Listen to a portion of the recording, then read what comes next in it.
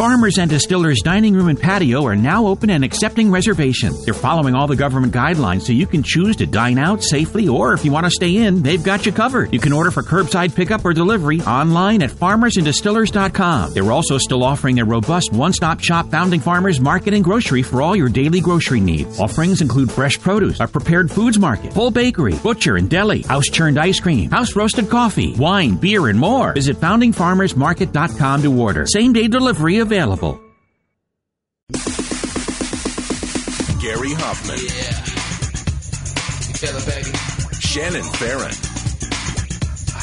And I'm not going to brag about how much ass I kicked, but let's just say I kicked every single ass. Gary and Shannon.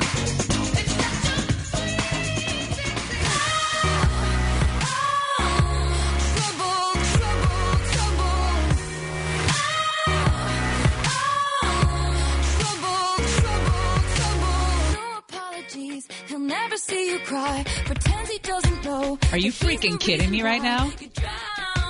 I almost threw up when he told me. Look at my eyes. I'm crying a little bit. 2013 is our Flashback Friday year on this Friday, March 27th on the Gary and Shannon Show, because the newest member of our team, Jacob, graduated from high school in 2013. God damn, I'm old.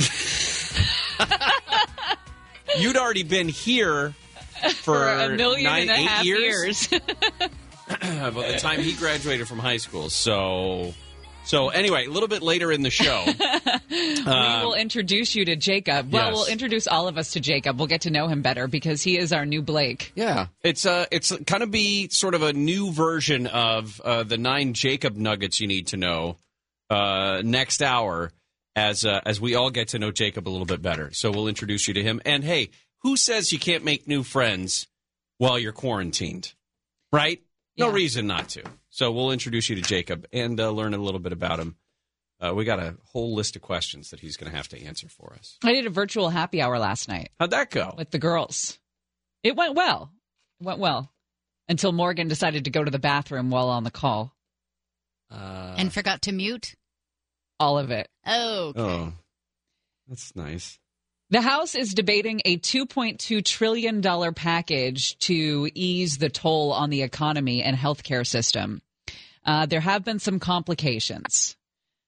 Lawmakers are doing what lawmakers do. Well, one specifically. Right. Guy named Tom Massey, a Republican congressman out of Kentucky, has said that he doesn't want to do this on a voice vote. He wants a full roll call, which means people need to be in the chambers. I'm not sure why. I mean, he thinks that this is too much money. He thinks that we're giving away too much money for the government, that this is not as bad as it sounds. He put out a series of tweets today explaining his demand for a recorded vote, meaning they would physically have to be in the chamber, a chamber that is, to have their vote recorded. There was some talk that Nancy Pelosi was going to allow the vote to be taken over the weekend. But then she at least changed her tune in a caucus call yesterday and said, no, we want this done immediately. You need to get back to California. Well, a bunch of these Congress people have been in their districts dealing with the fallout from this and just not being in D.C. There's something to be said about not cramming 435 people into the House chamber, because there's no way you can fit that many people in that room and have the appropriate social distancing. The big name today is Boris Johnson. British Prime Minister Boris Johnson is the first leader of a major country to test positive.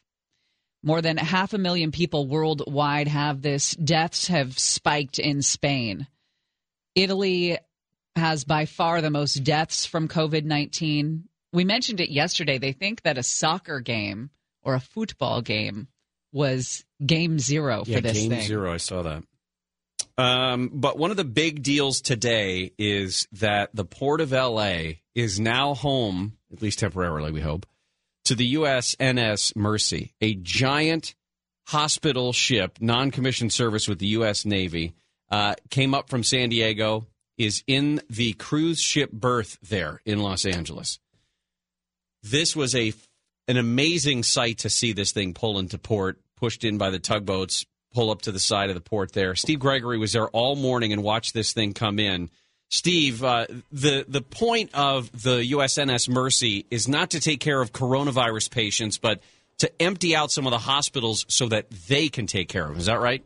Yeah, that's absolutely right. 1,000 beds here on this ship, and it's a pretty amazing sight. And as you mentioned, you probably had a greater vantage point from the air, kind of giving the big perspective. But standing here, I was here about 45 minutes early, and you're just kind of watching, and then you're talking, and all of a sudden you look up, and then you see this massive white boat coming around the corner with those big red crosses on the side, on either side, and you know why it's here.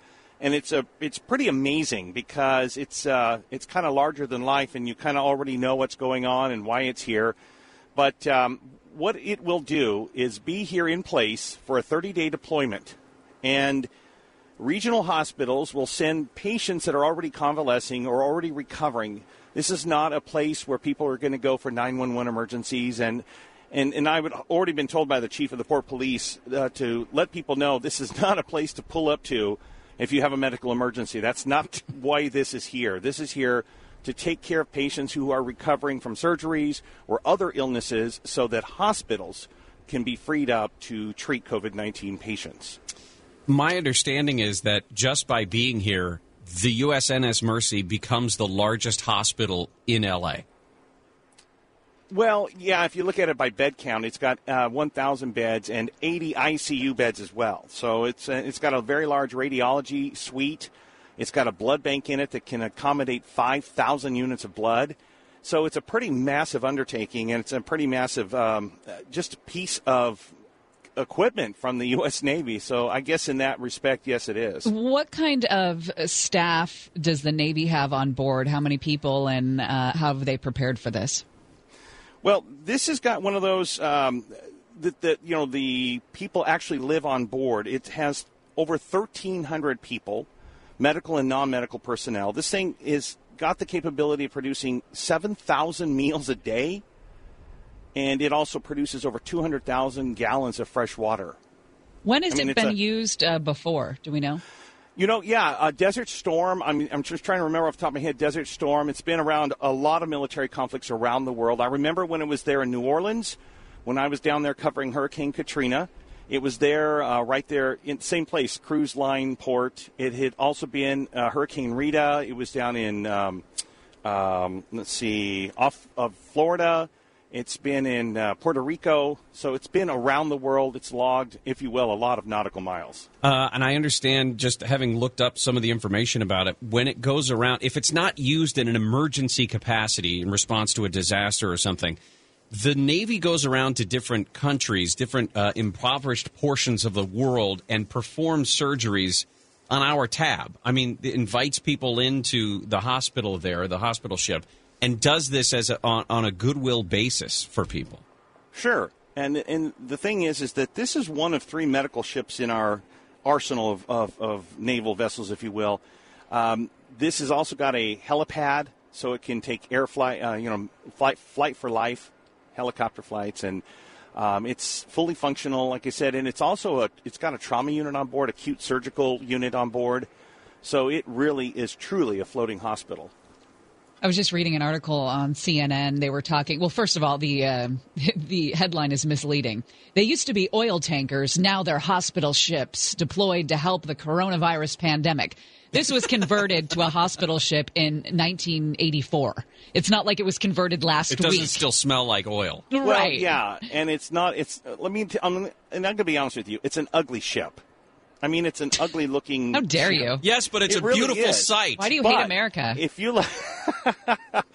look at the photos from the inside, you would think you were at the Mayo Clinic.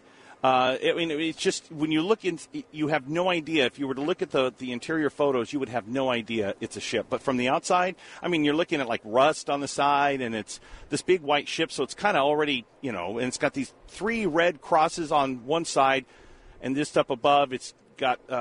in black lettering, U.S. Naval Hospital Ship Mercy. Like I said, it is an ugly boat, when you look at it. It's not like the cruise ships you're used to seeing here, these big, beautiful luxury ships. But when you look at the interior and what it does and what it's capable of doing, it's a pretty amazing sight. Do you have any idea how many people are on board and how many, if all of the beds are full, for example, how many people it would be able to accommodate? Well, again, there's at least 1,000 beds and 80 ICU beds. So right now, presumably it's empty. I'm not aware of any other people on board. And then, as I mentioned, it's got the capability of 1,300. I mean, there are a lot of people standing right now on deck looking at us as we look at them. And, as I take a look, I can see probably 100 people at least standing up on top, but I'm sure the thing is probably pretty full. Now, there will be a presser at 1 o'clock with the governor and the mayor here at the ship, so we may get some more of those details. Sometimes ugly is safer, I'd rather be aboard the USNS Mercy than I would the Royal Caribbean Star. Oh, without a doubt. I mean, don't misunderstand me when I said it's an ugly boat. I mean, listen, it's still an American ship, and I'll trust an American naval ship over anything any day. Right, me too. In fact, I'd like to go there if something happens. Yeah, I trust them more than I trust anyone else. You're absolutely right. And then I kept thinking, I'm looking across there going, I wonder if I can get an X-ray for my shoulder while I'm here, and just only because you're right. And I got to be honest with you, there is a sense of pride.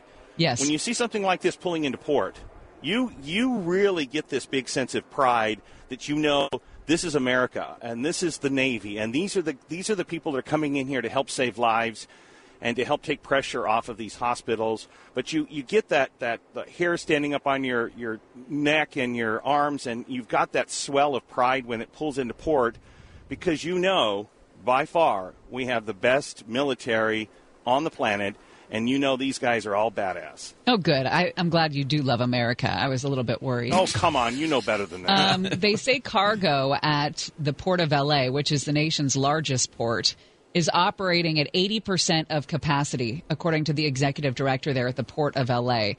He said that there have been two tremendous shocks to the supply chain that has rocked the system. Of course, the trade war between the U.S. and China was the first, and now this pandemic. But they say the port is still open for business to keep those supply chains moving, to get the goods to customers, medical supplies to healthcare workers. There have been no reports of sick workers, and none of the 27 terminals are closed for health reasons, according to the port. Right. The other thing, too, when talking to the chief of the port police here, he said that the one thing he really wants people to know is just don't come down here and be a looky-loo. And there are already bunches of them down here. A lot of them were here when I got in. I'm looking right now at a couple that are taking a selfie and smiling. Now, again, maybe they're filled with pride, like I am, when you see it. But there are a lot of people down here like it's a tourist attraction. So it's already starting. It's a lot of people down here. And the chief said he's really concerned because it's going to start gumming up traffic down here. Now, it's on the opposite side of of where the boat is docked.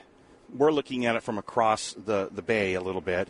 And so we're not really in the way of the operations, but when the initial entrance into the area coming off of the freeway, if that starts getting gummed up, then the police may have to block this area off. What kind of traffic are they expecting? I just assume it would be ambulances, right? Or, medical vehicles that are bringing patients in. Yeah, and that could be also, and we may get those details again at 1, but that may be how the National Guard might help, because that would free up other ambulances and other medical transport to continue to take care of other patients as they always do. So having that additional support in the way of maybe a military ambulance or a military transport, we're thinking that could be something that they do or they use, or the Navy. We may be getting other Navy transport or other Navy medical transport as well. So we hope to get those details at 1. And then as far as I can tell, at least from the images that I saw this morning, this is really the only ship in port right there, right? I mean, that's the cruise terminal. Yeah. But that's the only ship that's there. Else. Yeah. No, I do see a cargo ship that's being actually offloaded right now. Those container cranes are very busy offloading a cargo ship just just to the rear of the boat. So of the Mercy. So that looks like they're working pretty good on getting that unloaded. But that's it. I don't see, from my vantage point, I don't see any other ships. Those pictures are beautiful of that ship coming in there to the port of LA. It's just gorgeous out. I mean, that's one of the silver linings, I guess. They said, wasn't it supposed to rain today or something? It was supposed to rain yesterday afternoon, I think, and today. But we got lucky. And then next week it's going to be 82 degrees. But they said that the lack of traffic is only a small contributor to the clear skies, that there are fewer trucks. Like I said, the port's running at 80%. There are fewer trucks and cargo vessels running, obviously fewer planes flying. Construction projects are on hold. All that heavy machinery, they say, accounts for nearly 80% of all greenhouse gas emissions in L.A. County. They're analyzing how much emissions have dropped, but we won't get the results for a couple of weeks. I've sent you guys a picture of my vantage point. That's I think great. I sent it to your cell phones. Just to give you an idea of my vantage point as I speak with you. Oh, you sent the wrong pic. I did? Yeah. Stop it. Stop it. You had me there for a second. Like, I had to think to myself, what? I heard the panic in your voice. Is that your knee? I can't tell. Are you wearing shorts? I can't see what that is. But when you say, because I'm thinking, oh, wait, I did take a couple before that, but it had, you did. Oh, come on, Shannon. Come on now. I did also realize, and Steve, I feel like I should apologize. I went to text you this morning to make sure that you'd be able to come on with us, and I saw that the last time I texted you was August 12th of 2014. Whoa. Jacob was barely out of high school. I was just going to say, Jacob was barely out of high school. I was just laughing when you said that. And by the way, it's not fair to say he's the new Blake. Blake's he's done, he's gone. And Blake was a wonderful, wonderful guy, but now we have to start Jacob from ground zero. Okay. Blake's not dead. We won't call him new Blake. Yeah, don't call him the new Blake. Blake has moved on. Blake will be called Old Jacob from now on. Should we check in with Blake and see how he's doing now that he's married and on his own and out of his mom's house? His tan has faded? No, I don't want to see a faded Should we talk about the tan package? Steve, did you hear about this? I don't know what you're talking about. So before Blake's wedding, he came in here one day and he says to us, so his fiance at the time, she's going to look like a beautiful tanned goddess up there at the wedding. And I don't want to look pale, so I'm going to go to a tanning bed. So he bought himself a package of tanning sessions so that he did not look pale next to his beautiful bronzed goddess. Yeah, because anybody looked at him. Nobody's looking at the groom. I can't. I'm just laughing at the thought of Blake being in a tanning salon. I know it was off-brand. I thought to me off-brand. Yeah, that's pretty funny. Gary didn't talk to him for a week and a half after he found that out. What? So was it fake bake or was it spray? No, it was fake bake. Oh, all Gary would do is hold up a picture of Chuck Connors every time Blake came into the studio. Chuck Connors? I was thinking George Hamilton.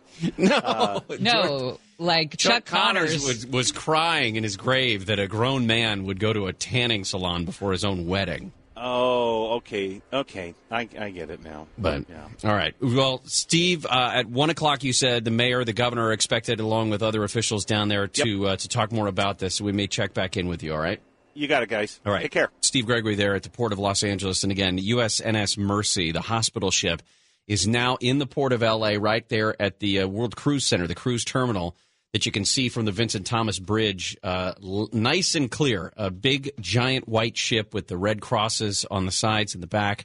And 1,000 hospital beds, 1,100 Navy personnel, a few dozen civilian personnel on board as well to take care of. The plan is that they would take minor cases that are not coronavirus, that people who have gone through surgery or are recovering from whatever reason they were in the hospital, they would now go to the USNS Mercy and continue their hospital stay there and free up some of the beds and ICU beds that are necessary to take care of coronavirus patients. The whole thing means that is now the largest hospital in the L.A. area, which is an amazing thing to think of, that it's portable like that.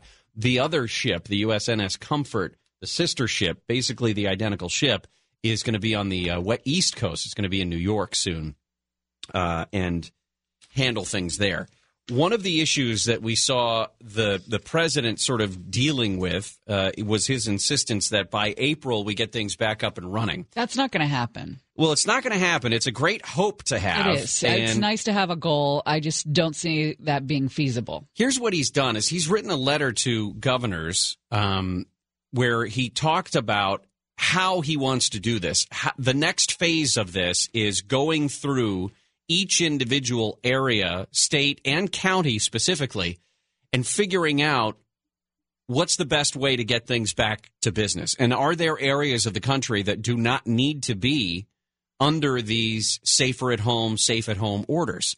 And he wrote, as we enhance protections against the virus, Americans across the country are hoping the day will soon arrive when they can resume their normal economic, social, and religious lives. And he said that he intends to start the process of relaxing some of these social distancing guidelines pretty soon, and that the administration might tailor guidelines to specific parts of the country. Here's the thing, though. It's like one place is the hot spot today. There's another place that's the hot spot tomorrow.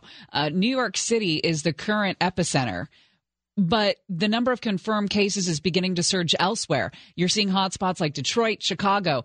And then you think about New Orleans when that surge happens in a week and a half. Yeah. I mean, it's changing. It's moving around. And I understand that where it's really bad in New York right now, maybe in 2 weeks it won't be as bad. But we just don't know. Well, I don't think we know enough to deem certain places orange zones and not red zones. Right. Now, and listen, that may change in 2 weeks. That may be, sure. We may have a completely different picture in 2 weeks because today, Friday, is completely different than what we were just talking about 5 days ago on Monday.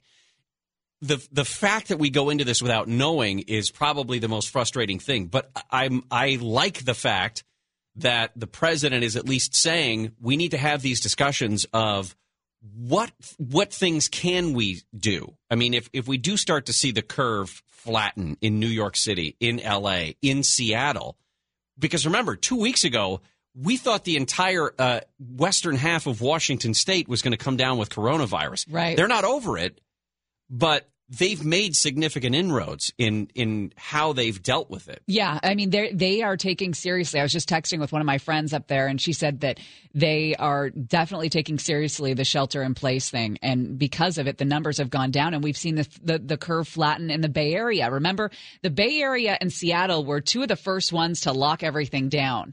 And if you look at the numbers in the Bay Area compared to New York, you can see they've done a much better job of flattening the curve so far. And to me, it's one of those things that we won't know for a week or two or however long it's going to take. When I look at, number one, just traffic coming in, the number of things that we do on a regular basis. I'm not going to the grocery store. Not on a regular basis. I'm not out going to the movies. We're not going to restaurants. Those types of activities have curbed so incredibly just here in L.A. It would blow my mind if we didn't flatten the curve. I feel like we've done a good job of it. We just need the numbers to back it up, and we won't have those for several days. My mosaic is almost completed. Another perfect example. Gary and Shannon will continue.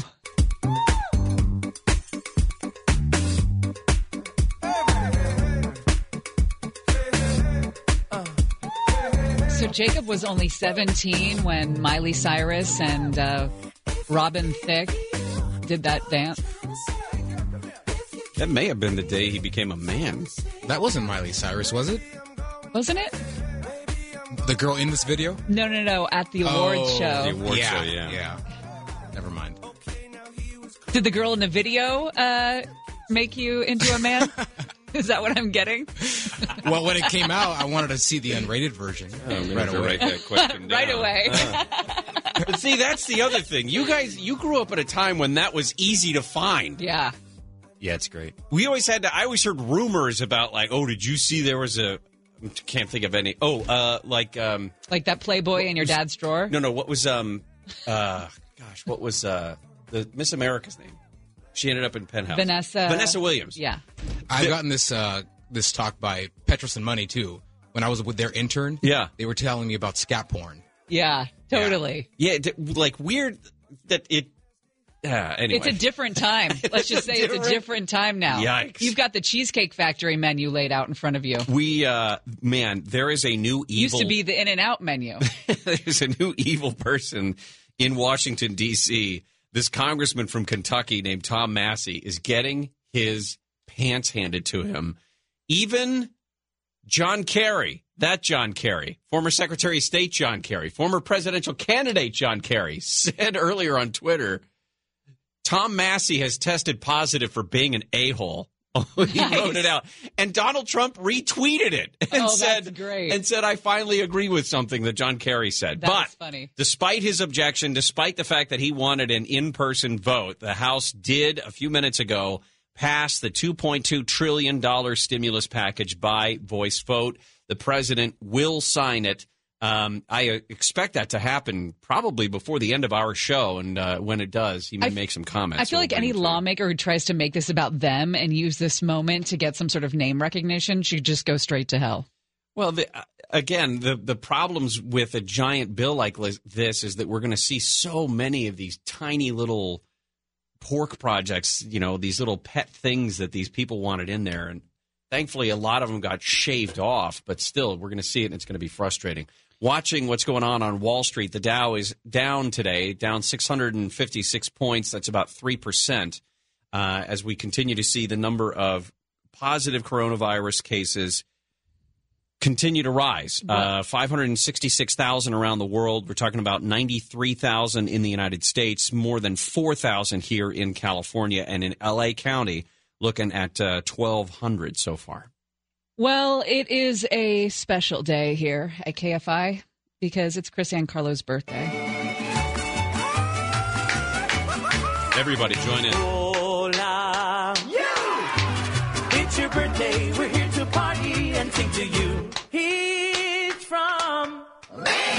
Hope you are bueno. The fun will rain. Go hold a hoo. From the Gulf to the mountains, the city lights and fountains. We hope your birthday's excellent. You are another year older, so perhaps you should be generally awesome. 'Cause today is your day. Hola. You deserve a grand fiesta, and later on siesta, and the best of everything. I love it the way Chris's wife put it today. She says, last year, I surprised Kris with a trip to Portugal. This year, I had to buy cake mix on the black market. Life moves pretty fast. Happy birthday, Kris. Thanks, guys. Yeah, it's been, I've had better birthdays. Let's just put it that way. I'm sorry for laughing. No, it's all right. Well, I would say that this is probably the first birthday you've had since you were 3 or 4 where it's okay to eat the entire cake in one sitting. Yes. Yeah. I'm not going to be able to taste that cake, though. Oh, what, have you lost your sense of taste and smell? I won't be able to smell that cake. Oh, man. You've got it. Yeah, I've pretty much had it since over the weekend. Wait, what? Yeah. So Gary's freaking out right now. There's no reason to, because I wasn't anywhere near you guys. So it's okay. I told you should have interviewed that guy from Wuhan. Yeah, I know. I kicked in all the way till then. But so what are your symptoms? Like, explain how it started and progressed and all that. Oh, just like fever and aches and everything else that you've heard about, with the exception of like a really thick cough. So it's just been, day by day, kind of just trying to work through mainly fever and fatigue, and it was a headache for a couple days, but it's uncomfortable. How high is the fever, and how long have you had it? Well, it's been consistently between 99 and 100 and mid hundreds, and it it comes and goes. Everything comes and goes. This is a weird thing about this. It feels different than anything I've ever had. I should point out I haven't been tested because getting tested is difficult. So, it's kind of a weird proposition, weird thing to be in the middle of. And I don't really want to, because it's been mild enough that I haven't needed anything, any extra care. I don't want to go out and Well, you don't live alone. How do you deal with this at home? What's going on with quarantining and isolation and stuff? I mean, it's next to impossible. So our house has been completely shut off to the rest of the world for the last few days since I don't know. Whenever I first felt even like the beginning pangs of fever, we went into lockdown, and then I did a telemedicine visit, and they were like, yeah, well, you're under official quarantine order, and so that's that. The girls have been fine. My wife's fine right now, so that's obviously like the big point of concern. But right. Yeah, it's been a trip that I wasn't really hoping to take. Sorry. We were supposed to have a celebratory segment here for your special day, damn it. And now you're putting coronavirus all over it. Yeah, we're supposed to have something nice here. Sorry, I should have my mouth shut. No. It's important that we're open with people if one of us gets it, right? Just to let people know that they're not alone with that fever. Yeah, it is hot in here, though. I know. I now have a fever. And Gary does. He kicked the chair away from him like the chair was infected. Yeah, I don't think you can catch it via the access electronic thing. Yeah, are we certain? So. But hold on, are we certain? No, we're There's not. a lot of questions we still have about what's going on here. Yeah. No. I mean, there's no certainty at all.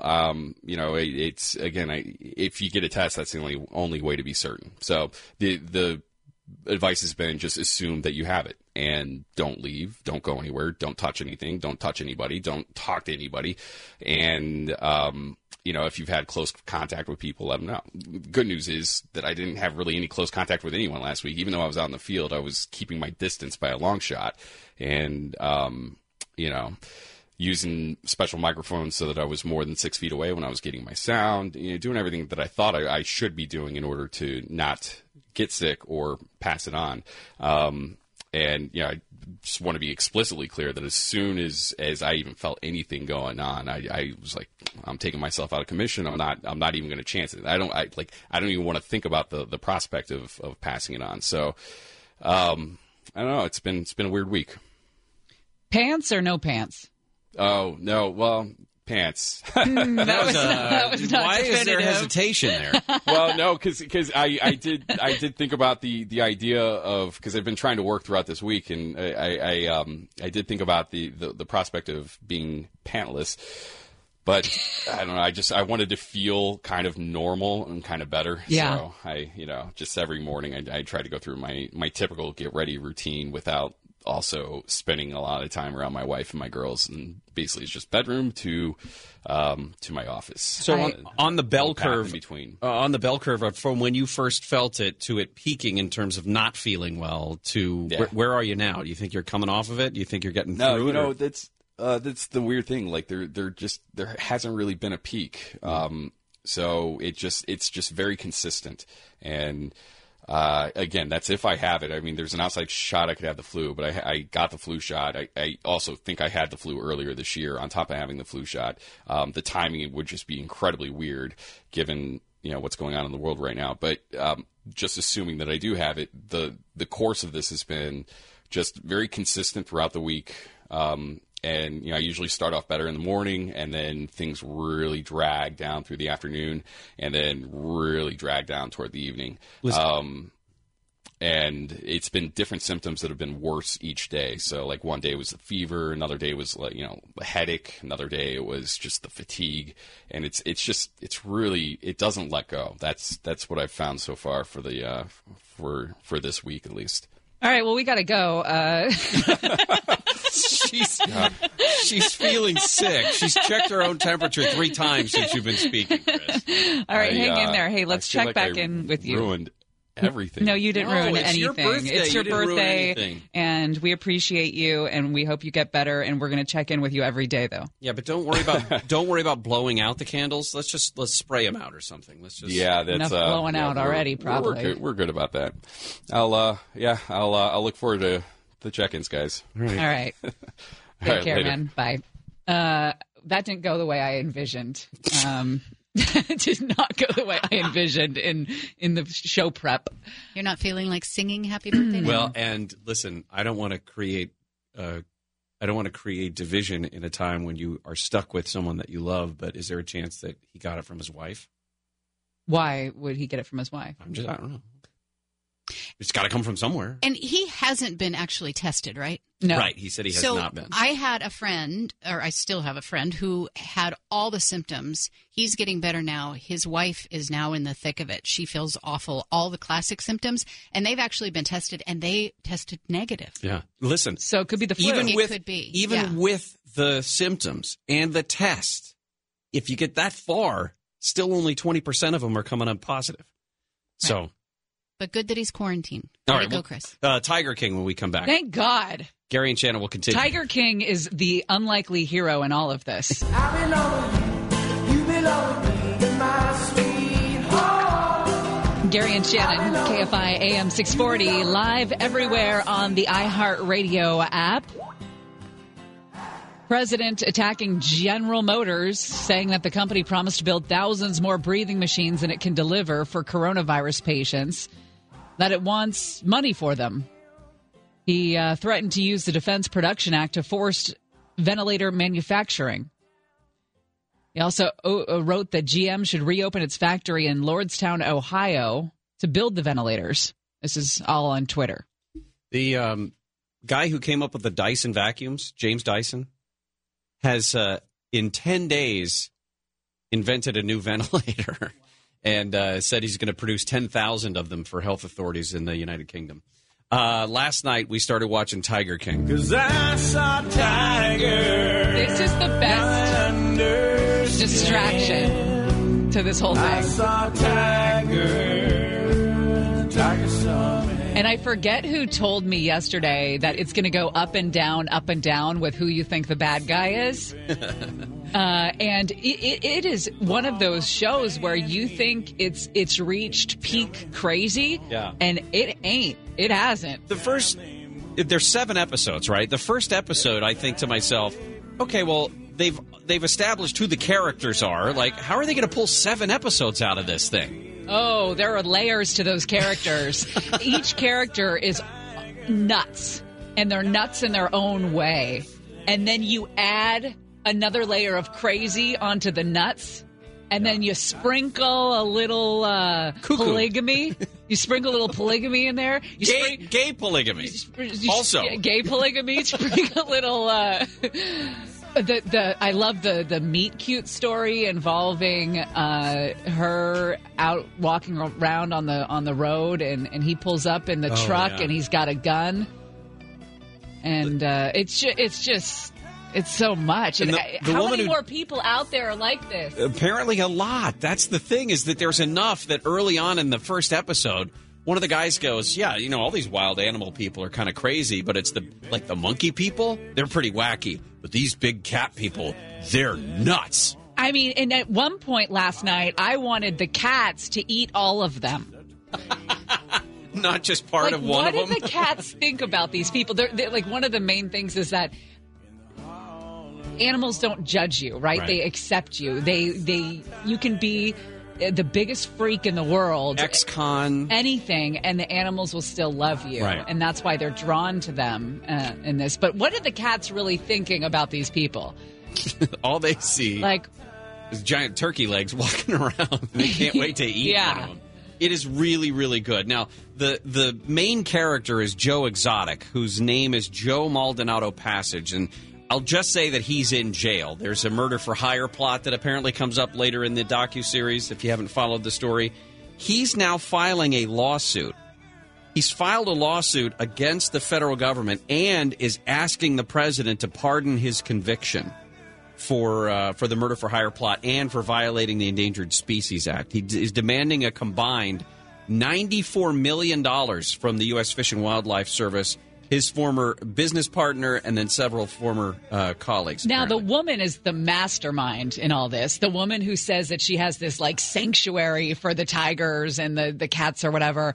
And she, though, charges people to come to her sanctuary. Carol Baskin. And the whole volunteer thing. The two dudes, the two polygamists that are in, one's in Oklahoma, one's in South Carolina, they charge people and they pay their employees because they call it a zoo. Long hours and everything, and it's a lot of work, but they pay. She has rigged it so everyone's a volunteer, and there's a level of volunteer you can be, and you got to work your way up through the different levels of different colored T-shirts. Scientology cats. That's what it seemed like when she was explaining how you get from one level T-shirt to the next level T-shirt. She's a psychopath, man, and she definitely killed that husband. Clarify, Joe is not suing his former business partner, but his former business partner was the one describing the lawsuit. So $94 million against Fish and Wildlife. It's on Netflix.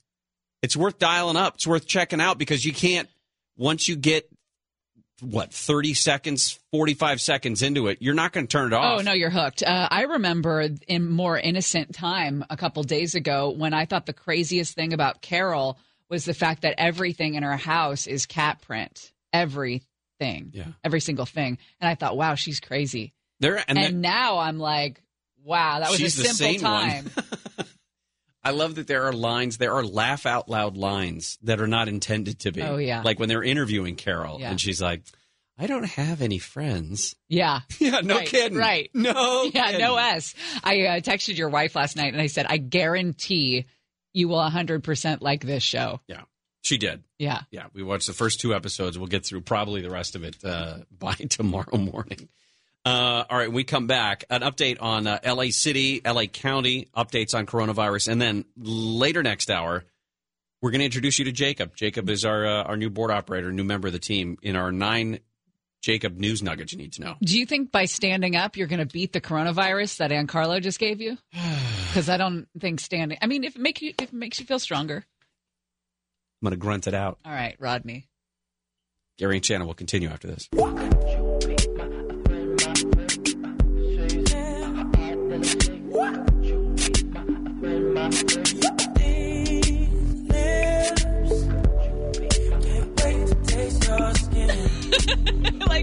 Didn't we learn that on Blind Love? Wasn't that one of the many lessons we learned? I think I'm just going to walk out into the country and sit on a hill all weekend. I know. I was just going to say, aren't you so glad you don't have to see me for 2 days?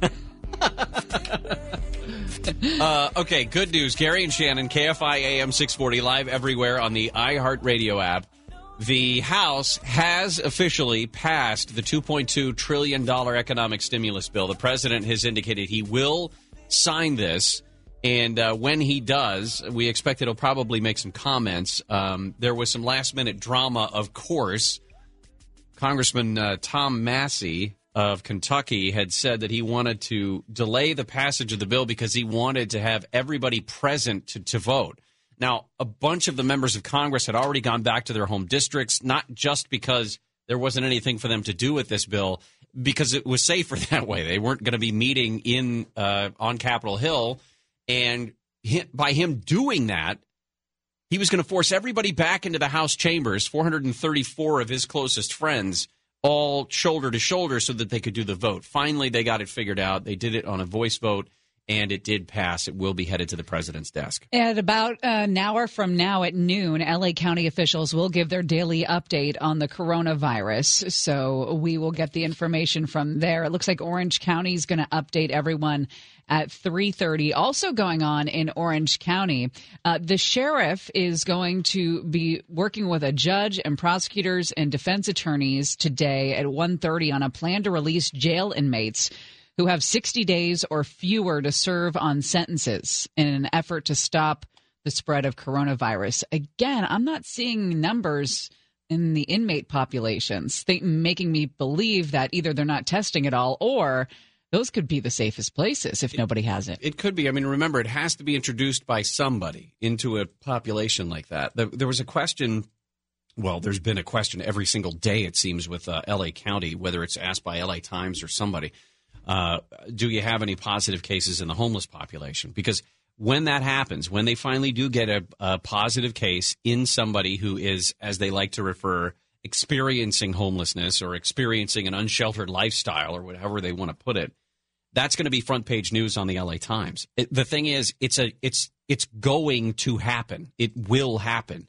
And the concern is that it gets through that population and spreads like wildfire because they're not going to have the same immediate health care available to them that other people would, other people in other parts of the city. So it's one of those frustrating things, I think, because the conversation continues to revolve around that when that's not exactly what the issue is, at least not the one that we're facing right now. And we need to face the biggest fires that are immediately in front of us to put those out. There was a couple of different questions that have come up in the last couple of days that I thought would have been resolved by now, and toilet paper is one of them. I did see people waiting outside the Ralph's again today that I drive by when I go to work, which I hadn't seen for a few days. We're a week into these statewide stay-at-home orders aimed at keeping hospitals from being overwhelmed, and still a lot of stores are dealing with shortages, at least, an hour into their workday. Stores are being cleaned out of hand sanitizers and toilet paper and everything. A guy who works for Georgia Pacific, a spokesman for the big paper company, says the ultimate question everyone wants to know is when will the store shelves be restocked? And unfortunately, he says, I don't have a good answer for you on that. In fact, nobody seems to. The stores, the suppliers, and definitely not the people who have been sharing their hashtag toilet paper crisis online.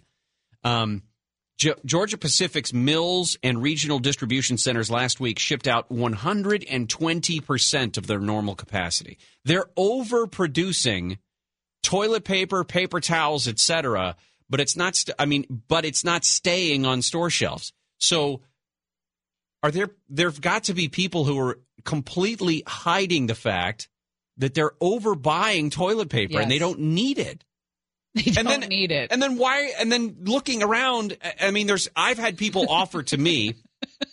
I saw this meme yesterday. It said quarantine day 24. It was a guy.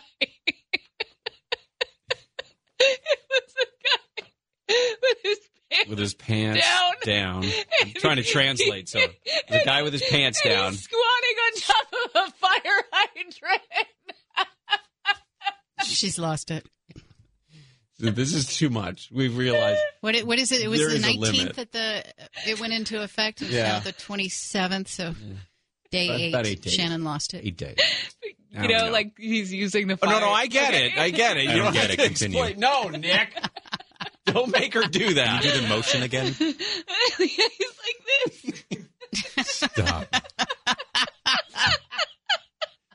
If you search Amazon, for example, it'll show you a 36-roll pack of Angel Soft toilet paper. But if you put it in your cart, it shows up as unavailable. In fact, they're going like no-name, D-list brand toilet paper. One ply that will double as cellophane for your foodstuffs. You can get 10 rolls of something called Tree Solo, but not until April 16th. Oh, did I tell you about my friend who found toilet paper online? Where? Well, she became a little obsessed with it, and she found Trump toilet paper. You could buy 4 rolls for like $8, but then shipping was $18. That's too much. Yeah. It looks like the shortage of personal protective equipment is the huge mountain we're going to have to climb. Forget about toilet paper. There is a worldwide shortage of this protective equipment for healthcare workers already. Masks, gloves, face shields, all of that. The World Health Organization says they need to speed up production of that at a much bigger scale. And the good news about that is that it's not just the normal producers of it that are getting into the game. For example, Fanatic is the company that makes all Major League Baseball uniforms. They're switching over, not making any uniforms for any team at all or souvenirs or anything, and they're just making hospital gowns, masks, and that sort of thing. They're not going to be the highest end in terms of protection, personal protection equipment, but it's going to be surplus supplies that they do not have right now. Will they be in team colors? Yeah, will they have logos? That'd be awesome. That would be awesome. If they did it at like pinstripes for New York. Oh, that would be cool. That would be fun. Dodger blue here in L.A. Little halos around everybody for the Angels. In Houston, just a big C on the front. For cheaters. Oh, I was like, C. Yeah, Gary's face did that too. Like, what are you getting at? All right, let's take a break and come back. Remember, we're going to get to know Jacob, our new Blake. Blake was the old Jacob. Blake was old Jacob, right? We're not even going to say the B word anymore. Not that name. Okay. We really write people off when they leave us. Like, we have not seen Oscar since he left us without flipping him off once.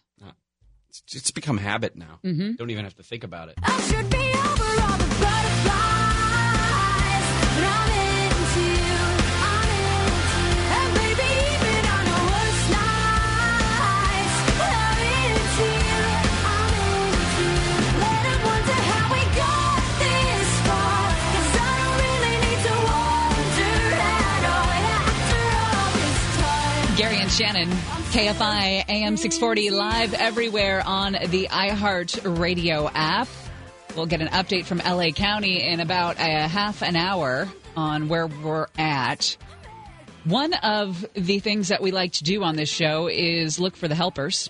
And we found some of the helpers that have started Shopping Helpers LA, helping the people that may not be able to go to the market or could be compromised if they're going to the market. These are young people that are stepping up. Kayla Newman joins us now with Shopping Helpers LA. Kayla, first of all, thank you for what you're doing. Hi. Hey, how did you get this idea? Where did this come from? So my sister and I started it together. My sister's here as well. Hi. Hi. And we just started it, a little group chat on our phone with like 20 girls and guys, some friends, mutual friends. And then people spread it, word of mouth, text messaging, WhatsApp. And the next day we had over 150 volunteers. And now we're over almost at 300 volunteers. And we've helped hundreds of people with shopping assistance. And every day we get hundreds of calls about it. How did people find out about this, that you were doing this? So we actually had an article in the LA Times, and we just spread it with word of mouth. People were just calling each other. I think the Jewish Journal wrote an article on us, and it was on Facebook, on our website, and I guess people in need, they were just looking it up and found our service. Now, there's obviously two angles to this. Not only are you soliciting volunteers, you're also asking if anybody needs assistance, and there's a place on the website which is MySHLA, so MySHLA, My Shopping Helper LA, where people can request assistance as well. Who is it that you found is been contacting you asking for some help? Correct. So it's mostly older people, but we also have a lot of pregnant women or just people with compromised immune systems. Just anyone who can't leave the house, or sometimes people who live with a grandparent and just can't leave for that reason. So anyone who needs help, they contact us and we set them up with a volunteer to do their shopping, and they get what they need. How good is the feeling when you know that you help someone, you drop off what they need, and I'm sure they're very appreciative. Yeah, it's beautiful. Like, we get so many calls a day just thanking us and thanking our service, and people don't know what they would do without it. So it's really, really rewarding, especially when we're in quarantine ourselves. So it's just really rewarding to have something to do and not go out of our minds. Otherwise, we'd just be watching Netflix and, I don't know, just bored. So it does feel really great to do something good, especially for the greater community and for the people that are really struggling during this time. Well, ladies, thank you so much. We appreciate it. You can go to myshla.com, myshla.com to find Shopping Helpers LA. Also, shoppinghelpersla@gmail.com is where you can get a hold of them as well. We'll put all this contact info up on our web pages and social media. And I don't want to stop you from doing the great work that you guys are doing, but if you do carve out some time for Netflix, you're going to want to watch Tiger King. Yeah, you have to see Tiger King. It is so next level. It's just the best thing. It's such a nice distraction. And also, if you want to add our phone number, the phone number to reach us both, it rings to both our cells. It's 323-628-7071. So a lot of people who can't go on the computer, they call our cell, and we just do it through there or text us. It all works. Excellent. 323-628-7071 is how you can get a hold of them. Correct. Ladies, thank you. We appreciate it. And on behalf of the people who can't get out, we appreciate what you're doing. Thank you. Thank you. Thank you. That's pretty amazing service. It's really nice. All right, so Jacob is our new family member on the show. Yeah. And we're happy to have him. Mm-hmm. He is running the board, pushing all the buttons, keeping the show on the air.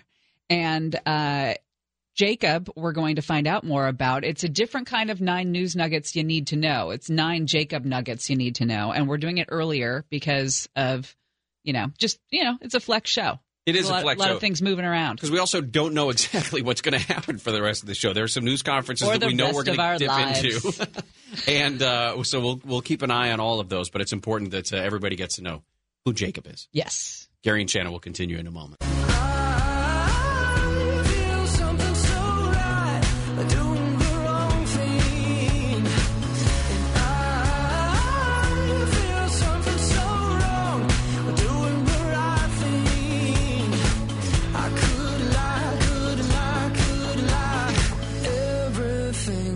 Kills me, makes me feel alive. Gary and Shannon, KFI AM 640, live everywhere on the iHeartRadio app. Following a bunch of the stories around the country, the House has passed the $2.2 trillion economic stimulus package. It is going to go to the president's desk. He has said he will sign it. When he does, if he makes some comments, we'll bring those to you. L.A. County is going to give us their update. We're going to listen in and catch what Dr. Barbara Ferrer says about the current cases in Los Angeles County. That's coming up in the 12 o'clock hour. A little bit later in the show, we're also going to do another small business shout-out for Cricca's Deli and Subs, how you can help out, keep some of these restaurants afloat as we get through some pretty tough times coming up. Also, this weekend, Sunday night, we, the corporation, iHeartRadio, was supposed to do the iHeartRadio Music Awards. And clearly it's been canceled. But what we will be doing is we're teaming up with Fox to present the iHeart Living Room Concert for America to benefit a bunch of different frontline medical professionals, first responders, others that are working to help those who are affected by coronavirus. It's going to be on Sunday night at 6 p.m. our time on Fox. It's going to be broadcast on a bunch of different radio stations and on the iHeartRadio app. Elton John, Alicia Keys, Backstreet Boys, Billie Eilish, Billie Joe Armstrong of Green Day, Camila Cabello, Dave Grohl, Mariah Carey, Sam Smith, Tim McGraw, all of them. One-of-a-kind performances filmed in their own homes, a lot of them using their own cell phones or cameras, their own audio equipment. Ciara, Demi Lovato, Lizzo, Russell Wilson will all be there as well, encouraging donations to Feeding America and First Responders Children's Foundation, 2 of the many charities that we're going to help out. And again, that concert is coming up on Sunday night at 6 o'clock on Fox and a bunch of our iHeart stations. Well, Jacob joins us as our new family member on the Gary and Shannon show. And hi, Jacob. Hey, what's up? And we thought we'd get to know him with our 9 news nuggets you need to know. We present the 9 Jacob nuggets you need to know. Yeah. Or we're going to ask him some questions, find out who this kid is. There was a point, Jacob, where I was going to say you would get a free pass on one question. Like if there was one question that was just too much for you, you could say pass. Yeah. And then we decided against it. Yeah, we took that out. So you have to answer everything. No all right? Here's your honorable mention. Honorable mention. Not supposed to mention. I was going to mention it when the time was right. It's network policy not to mention it. It's been an honor serving with you all. Didn't I mention it? What an honor it is. Great and honorable Moses. So today we're holding auditions to become the newest member of Honorable Mention. Are we going from the top to the bottom or bottom to the top? Oh, you just choose. Oh, okay. Yeah, choose one. And then let's see here. What is your favorite sport to play and watch? And who's your favorite sports figure? Basketball, so NBA, and both to play and watch. And Kobe was my favorite sports figure to watch as well. You point guard? Oh, yeah. Well, kind of a 2 guard. Shooting guard? Yeah, in between, a tweener. I'm not very tall, I was just going to say, was that a rip on his height? No, I was just curious as to what position he played. He's brand new. I'm not calling. I didn't say anything. I'm 5'3", 5'4", and a half. With those heels on, you're 5'5". Yes. Okay. Here's number 9. Number 9. I did 9 plays. If a cop's dirty, 9 times out of 10 his partner's dirty too. And I speak 9 languages. I stay up till 9 o'clock. Basically everybody at table 9. I feel ready to go another 9 innings. Niner. Did I catch a niner in there? Were you calling from a walkie-talkie? All right, here's the next question. Getting to know Jacob. Where were you born, and what do you remember about the first 5 years of your life? So I was born in West Covina. 5 years. Probably one of my first few birthdays. I remember having... where is this at? Actually, I do not remember. So, never mind. Wait a minute. Was that a pass? That was a pass. All right. West Covina, huh? West Covina. Okay. Well, have you It's hard still to live in remember. West Covina? I do not live in West Covina. I grew up in Pasadena, actually. Oh, okay. Yeah. Well, That's my good. original hometown. You've been around. Yep. Then, I don't want to say the city, but I did used to live in Corona for 5 years. Oh. So, yeah. Now I So between you and Ankarlo, we all screwed. Yeah, between both of us. We messed it up. Here's number 8. Oh, it is enough. It would be great if you could make a figure 8. A child is born every 8 seconds. Listening to 8 different bosses drone on about mission statements. Tell us about your family and who your favorite relative is and why. Ooh, this is probably not going to end well for me already. I wish I could have passed this question. Oh, no. Nope, sorry. Family, they all like to bag on me, so you guys can do that as well. So I came to the perfect show for Totally. that. Yeah, awesome.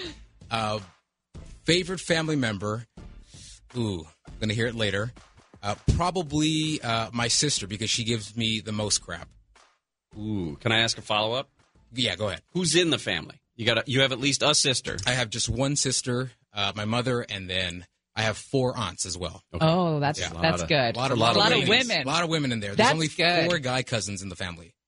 Wow. I like that. Yeah. All right. Getting to know Jacob. Here's number 7. The 7th son of the 7th son. 107 days with the government. Sector 7. Guy 7. 7 a.m. 7 years of college down the drain. 7 days. All right. Have you ever had a nickname or a pet name that your relatives called you or your friends called you? I do, but I probably can't say it on the air because of the FCC. Well, then you're going to write it down and you're going to show it to Nick. Okay. All right. I'm excited for this. Yeah, this is that's great. Man. All right. They call you that? Until I was about 7. Huh. My sister did. Just that word? Do they put like little in front of it? No. Well, yeah, sometimes it was little, and that was what they put on my Christmas presents as well. Ooh. They put that on your Christmas presents? Yeah. I know. All right, here's number 6. I got 6, you got 6, she got 6. Number 6. Dude, there's 6 more weeks of winter. Why do you have a picture of me, a rabbi, and 6 drunken longshoremen? Why don't we just stick her in a nursing home closer to us so I don't have to drive 6 hours? Drink another 6-pack. Number 6. What is your favorite food or foods, like top 3? Favorite foods, probably Asian, Korean. Thai food is one of my favorites. Ooh, pizza, strong, and Mediterranean food. Man, well-rounded. Oh yeah, quite a palate right there. Yeah. All right. Don't eat a lot of Mexican food. Jake? What about drink? What's your favorite drink? Gin and tonic. Okay, we've got a lot of gin in the I office. saw. That's why I was happy when you pulled it out. And we have tonic mix too. We do? In the pulpit. Yeah. Oh wow. Yeah, we've got like a then we're good to 4-pack. go. Yeah. Well, then we Let's can do it. welcome. Do you have a favorite brand of gin? Tanqueray. That's my favorite one. Okay. I won't drink that Bombay. That stuff is nasty. Vegas, some refined yeah, taste. Vegas 3 years ago did me wrong with that. Everybody has that story. All right, we're getting to know Jacob. We'll come back and do the 5 Jacob nuggets you need to know. Gary and Shannon will continue. You know I love it when you get to shine on. You and me be rocking all night long. Summer sky dripping rhinestones, turn your party lights on. Baby, get your shine on, shine on. Baby, get your shine on. Maybe I shouldn't explain what happened to my Kevin? My cat. No. Gary and Shannon, KFI AM 640 live everywhere on the iHeartRadio app. Throughout the rest of the show, we're going to have a bunch of talking heads. We're going to try to make sure we get just to the nuts of what it is that they're saying. L.A. County is going to give up their update. Mayor Garcetti and Governor Newsom are expected to hold a news conference at the L.A. port because the USNS Mercy has finally docked. It came in today. That's very sad. Channel 5 on their lower crawl does traffic updates. And one of the things that they have on a regular basis is big sporting events that are going on to watch out for traffic around the arenas. Yeah. And it says the San Francisco Giants are visiting the L.A. Dodgers. And then it just says N.A. Why even put that up there? Somebody forgot.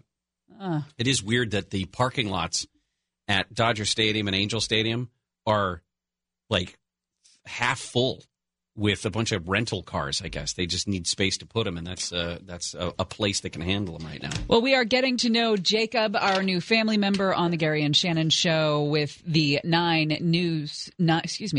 Jacob nuggets you need to know. Born in West Covina, raised in Pasadena for the most part. A sister, mom, basketball 4 fan, aunts. Kobe, mom, 4 aunts, Asian food, likes to dabble in Mediterranean. Thai food. And a nickname that we can't say on the air. Here's number 5. For 5 minutes! I have 5 rules. We begin bombing in 5 minutes. 5 little monkeys. This is the year 5.5. I'm leaning on Type 5 for Anaheim. Do me a favor and lose 5 pounds immediately. If you could choose a vacation destination, when all this is over and we're free to move about the world, what would it be? Is there somewhere you've always wanted to go? Yeah, Greece or Thailand. So I should probably hit up Petros. I loved Greece. I did not love Thailand. I did not love the flight to Thailand. I did not love the crowds. How long was it? 18? It was 20? It was 12 hours to China and then 5 hours to Thailand from there. Oof. And we ride in the back.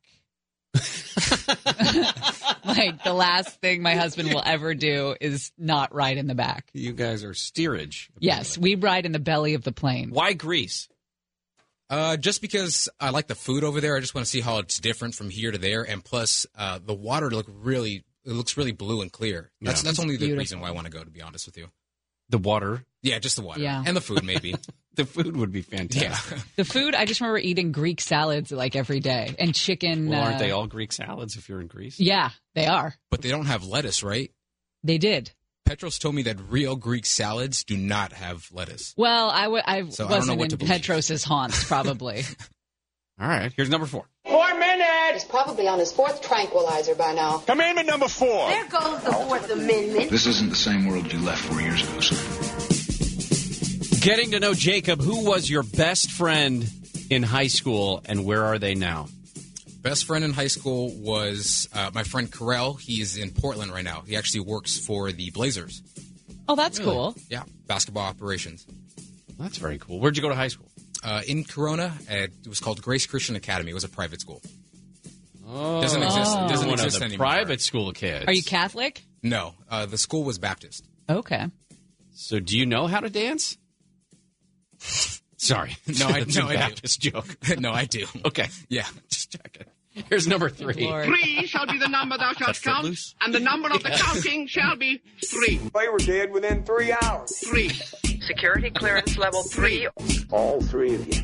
3. I got all 3 of you guys for the rest of your natural born lives. After about 3 days, they both start to stink. So sorry. At a Baptist high school, you thought that Kevin Bacon was the bad guy in Footloose. Yes. Okay, excellent. What do you want to be when you grow up?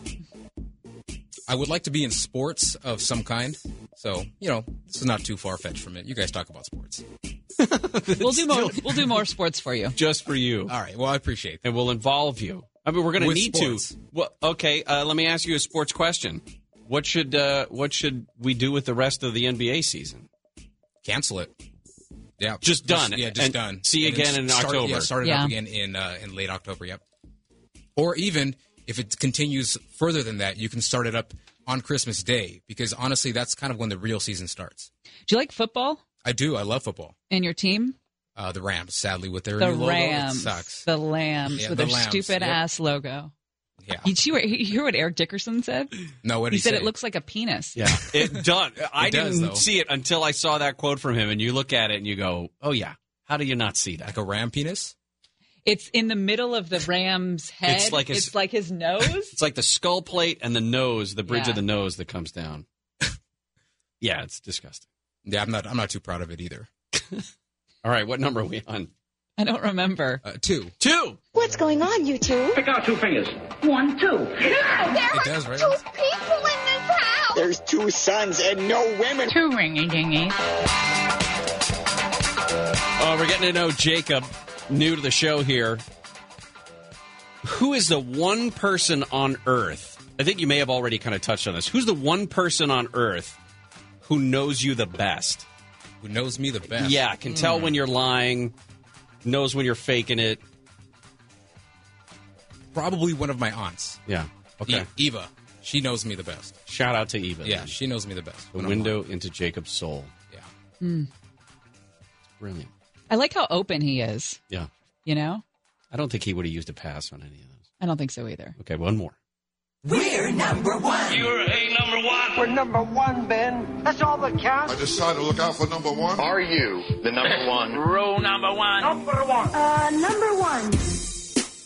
Do you ever get worried that All the time. all the time, huh? Is that your answer?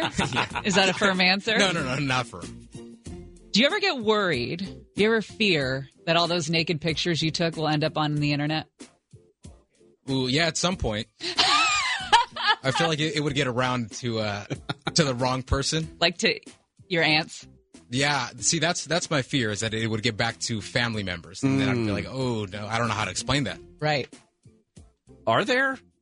Don't ask him that. Well, okay, then I won't say far. that part. Well, are there? Do you think There there might are be. incriminating pictures of you Oh, yeah. that buddies would have? Of course.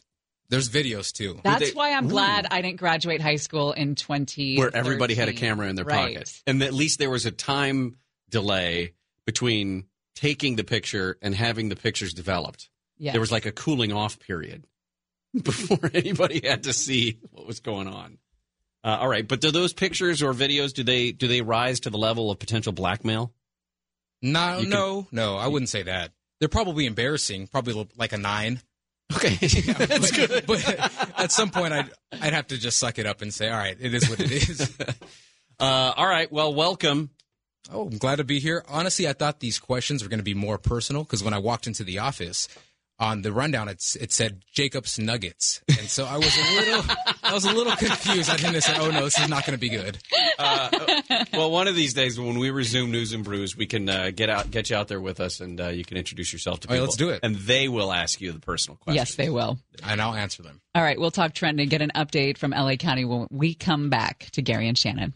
Farmers and Distillers Dining Room and Patio are now open and accepting reservations. They're following all the government guidelines so you can choose to dine out safely, or if you want to stay in, they've got you covered. You can order for curbside pickup or delivery online at farmersanddistillers.com. They're also still offering a robust one-stop shop Founding Farmers Market and Grocery for all your daily grocery needs. Offerings include fresh produce, a prepared foods market, full bakery, butcher and deli, house-churned ice cream, house-roasted coffee, wine, beer, and more. Visit foundingfarmersmarket.com to order. Same-day delivery available.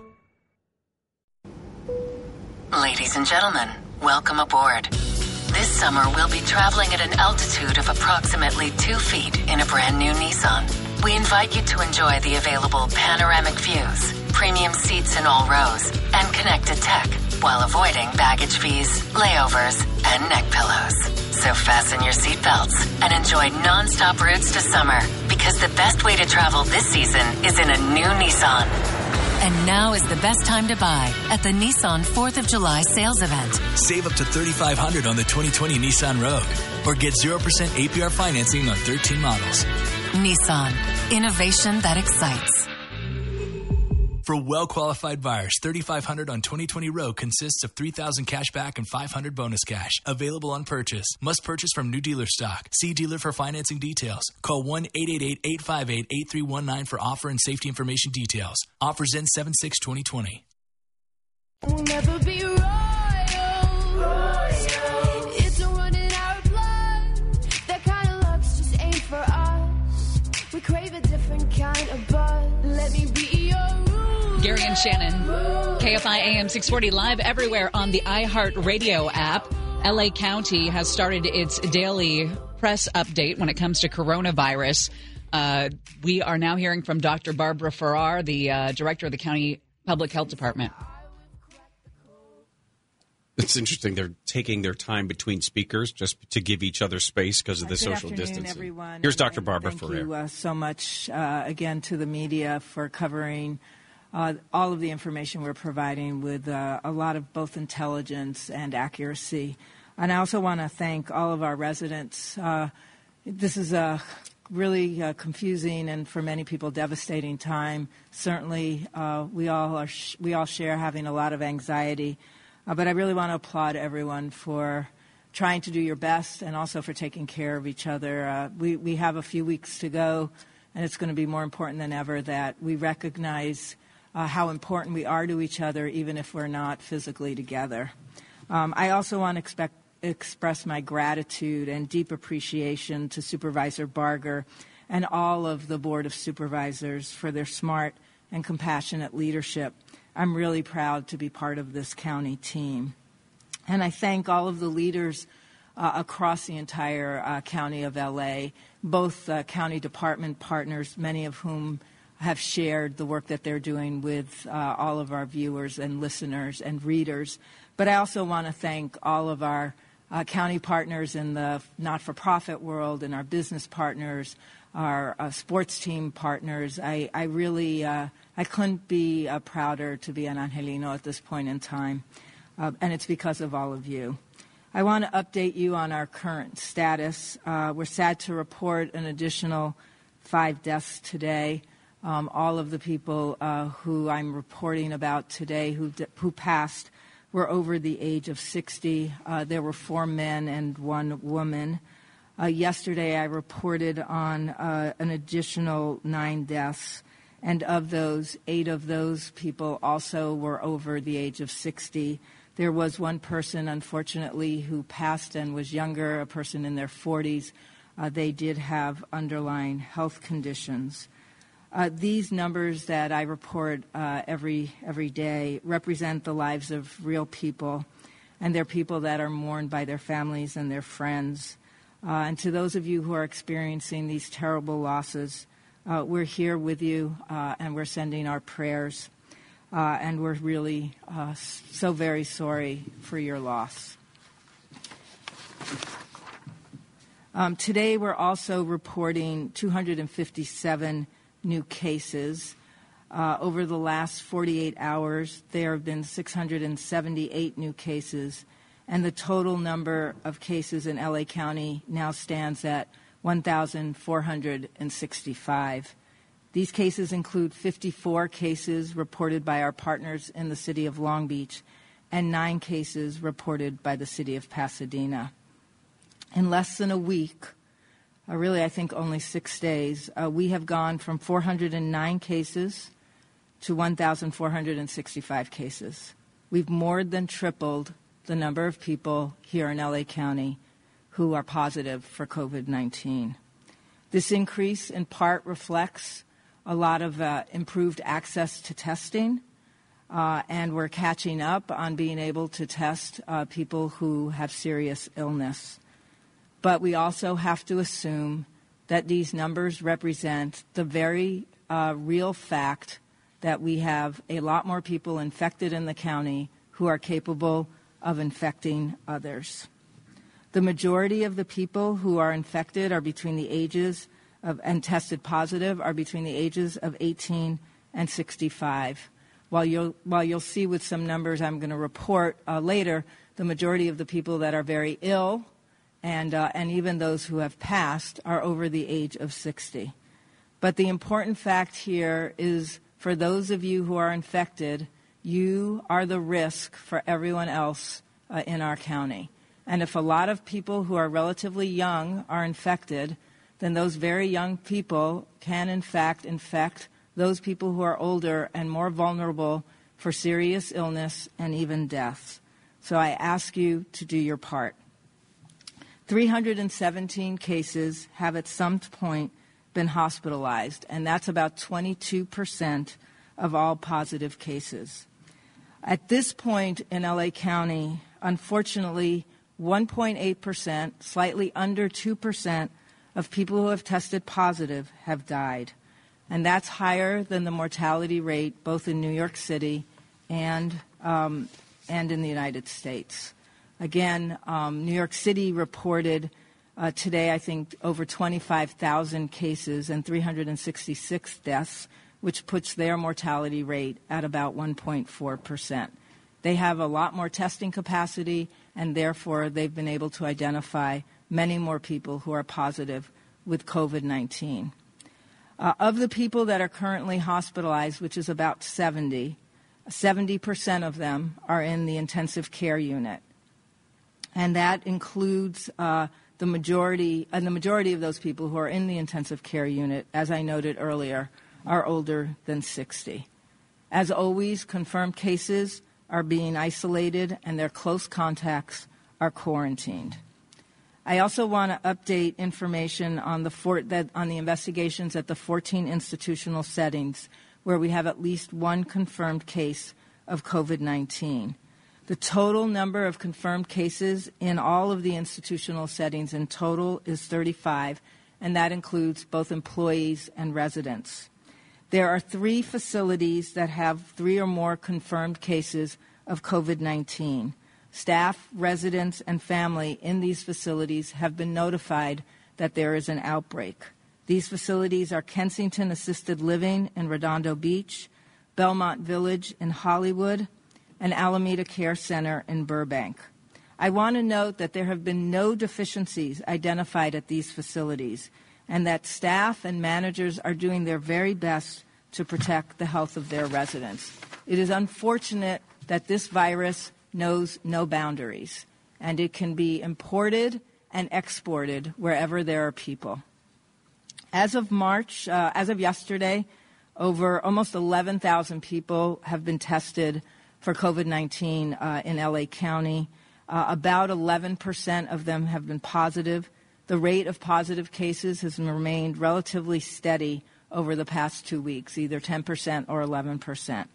As our testing capacity is increasing, I know that there's more and more demand from the general public to get tested.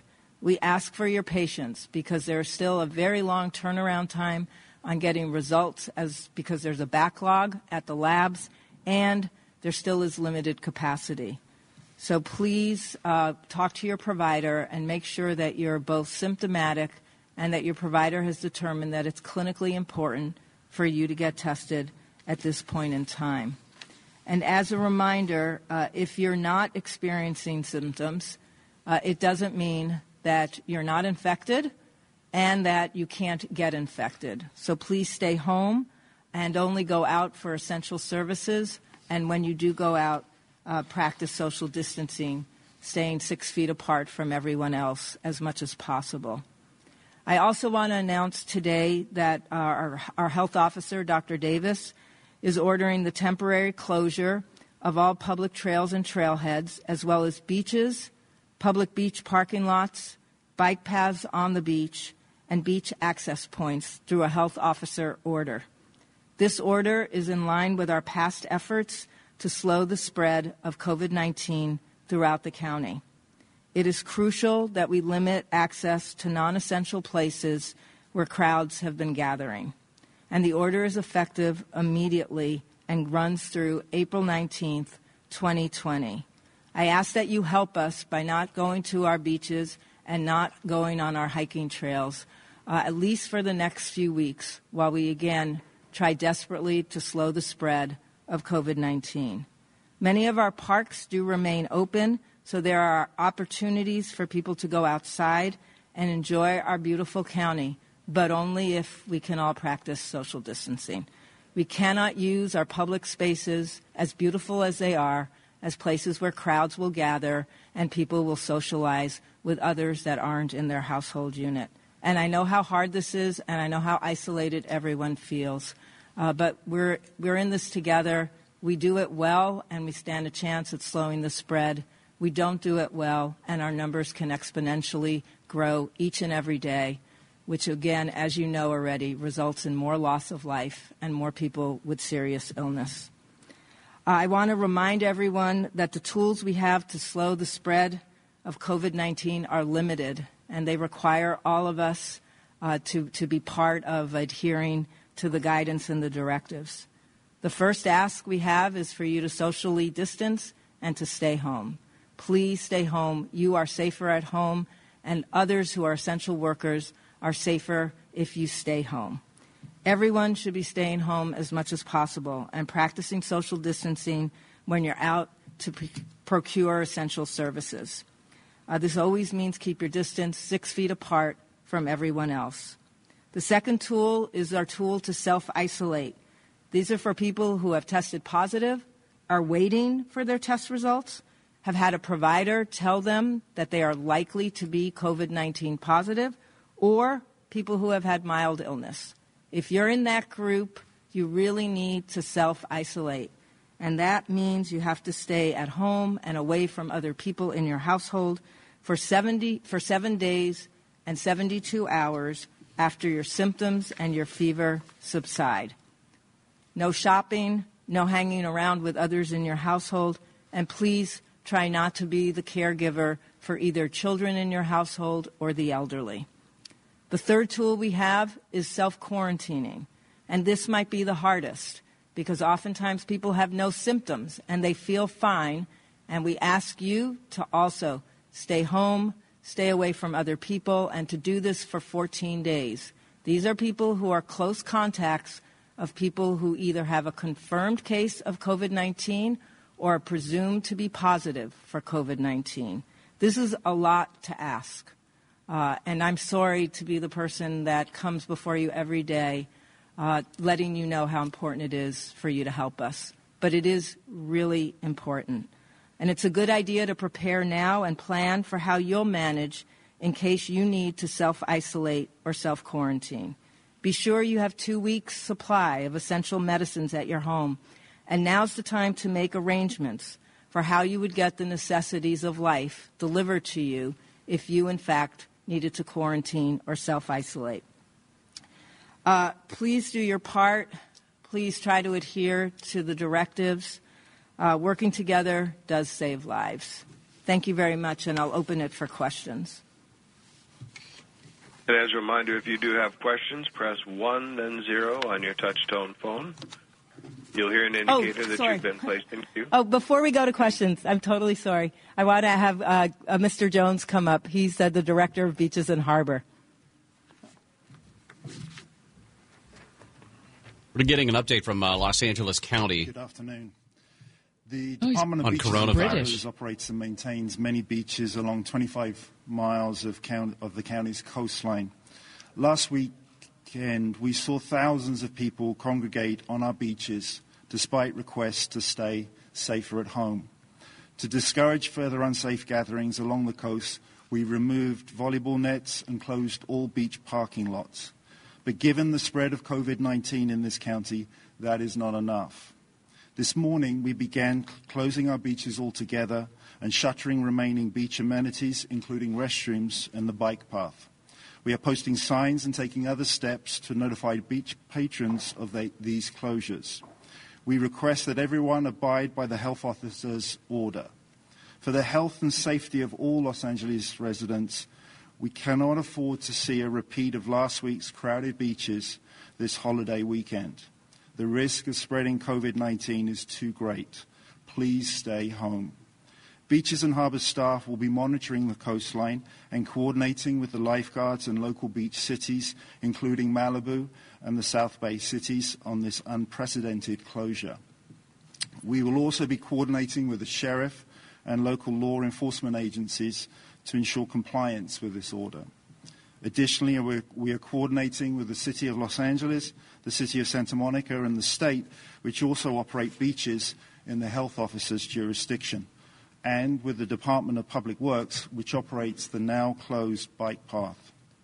I want to acknowledge Supervisors Hahn and Kuehl in their leadership in assisting with the facilitation and coordination with the beach cities in their respective districts.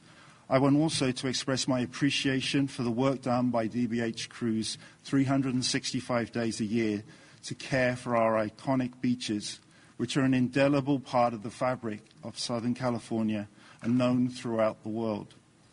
The mission of the men and women of our department is caring for our coast, and they will do so throughout this pandemic. But now is also the time for us to care for one another, to care for ourselves, and to care for our community. If we help each other now, we'll be back at the beaches soon. Thank you. And now we're ready for questions. And as a reminder, ladies and gentlemen, if you do have a question, press 1, then 0 on your touch-tone phone. You'll hear an indicator you've been placed in queue, and you may remove yourself from the queue by repeating the 1, then 0 command. As a reminder, please pick up your handset and make sure your phone is unmuted when pressing your buttons.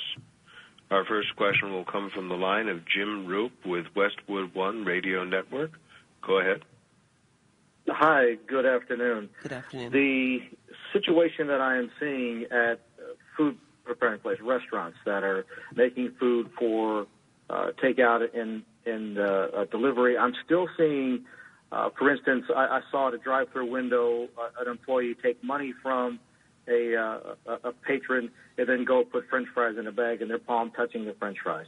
I'm seeing not really a whole lot of sanitizing going on. They're wiping counters with the same damn cloth, damp, I said, and they're not wearing gloves, they're not wearing masks. So what are these restaurants being told to enable them to not facilitate the spread and protect themselves?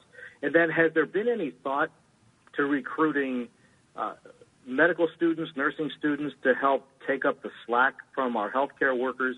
The medical students, the student nurses could do triage or take vitals of patients, not COVID-19 patients, but other patients to kind of ease the burden there. Has there been a thought about medical students being recruited?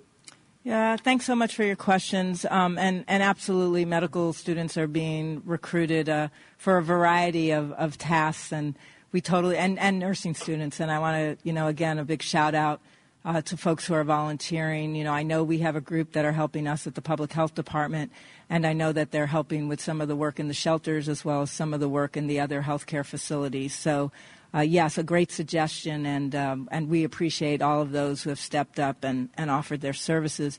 In terms of your first question around what are we doing to make sure that those who are working in restaurants providing us with takeout and delivery services are doing everything they can to be protected. If they're a worker, employers need to obviously make sure that all of the places adhere to all of the regulations. None of the regulations around safety at restaurants have been relaxed at all. And we have our inspectors out doing two things.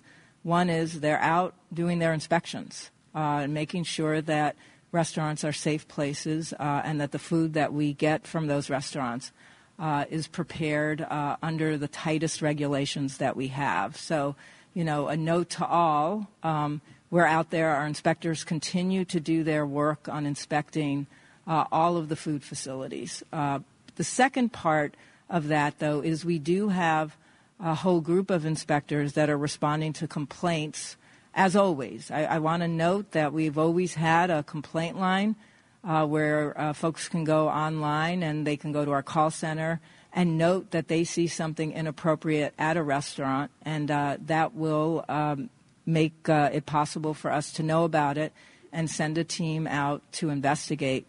So that service is still available, and many of you know because we've actually responded to over 3,000 calls or people coming in on our website filing complaints and asking us to follow up. A lot of those were for places that were not in compliance, but some, like you just noted, are the regular concerns we get every day about places not adhering to sort of basic infection control protocols. So I thank you for that question. We'll take the next question now. The question will come from the line of Claudia Pisciuta with KNX Radio. Go ahead. Barbara, I have two questions for you. We're hearing that the health department is shutting down restaurants that are trying to get through the the crisis by operating as grocery stores, that they're being shut down because they don't have the proper license to operate as a grocery store. And then also, I wanted you to respond to this LA Times report that nursing homes are not taking in people who are being discharged from the hospital if they can't provide a cure test, i.e. to negative COVID-19 tests. So in terms of the first question, there are licensing requirements. Those also have not been relaxed for public health and safety reasons. We're working with everyone we can so that they can come into compliance with the requirements, but we're also very mindful that there are licensing requirements to operate a grocery store, and they're there to protect all of us. So I think I don't know the particulars of this situation. I know we would love to have a lot of flexibility, but not at the cost of creating additional problems with exposures to other germs to people, and that there are strict requirements in place for folks to be able to operate safely a grocery store. The latter issue is complicated. At the very beginning, the Centers for Disease Control did put out guidance that asked for what you call the cure test, and it was 2 negatives. And they had to be 24 hours apart. Obviously, because there's not enough testing going around, it's been very, very hard to actually have that happen. And CDC actually modified their guidance. But I know that many nursing homes want to make sure, because they have so many vulnerable residents staying there, that there's no way that they're introducing the possibility of an infection into a facility that's for people who are medically fragile. We're trying to work with nursing homes and hospitals to figure out better solutions, because the current solution is that we have people who could be moved to what we call a step-down facility, don't need hospital care in the hospitals, taking up beds. But we'll get back to you. We're trying to work on some solutions that make it possible for us not to have people taking up hospital beds, but we do need to have safe places for them to go, and they have to be places where people can be isolated until we figure out that they're in fact COVID-19 free. And we have to get some more consensus on how that's supposed to happen when we're not able to test everyone. Next question. We'll go next to, that'll come from the line of David Lopez with channels 2 and 9. Go ahead. Good afternoon. Doctor, good afternoon. A couple of questions, if I may. On the people who have passed away, are all of them with pre-existing conditions, and are you keeping any record of the number of positives who have pre-existing conditions? It's your second question is an interesting question, and the answer is no. We have some information on some of the cases. We do try to interview every single case still, and we do try to get information, and we do try to tag people who may be at higher risk for more serious illness. But I don't have the numbers to give you. We're not sort of compiling that information and putting it on our spreadsheets right now. It's really being used primarily to inform decisions around the care for particular individuals. But I can ask my team, Dave, to go back and see if you give us a few days what we can pull together from the data that we have. And your second question was, remind me? About the fatalities, Doctor. Those who have died, are all of them pre-existing conditions? I have to get back to you. Most of them are, but I'm not being specific today because there are some deaths that we're still gathering information about whether or not there were pre-existing conditions.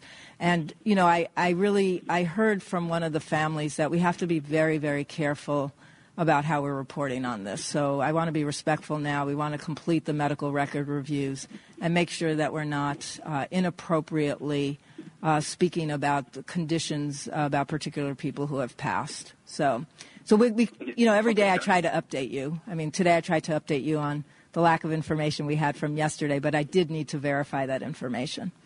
Take the next question. And one more.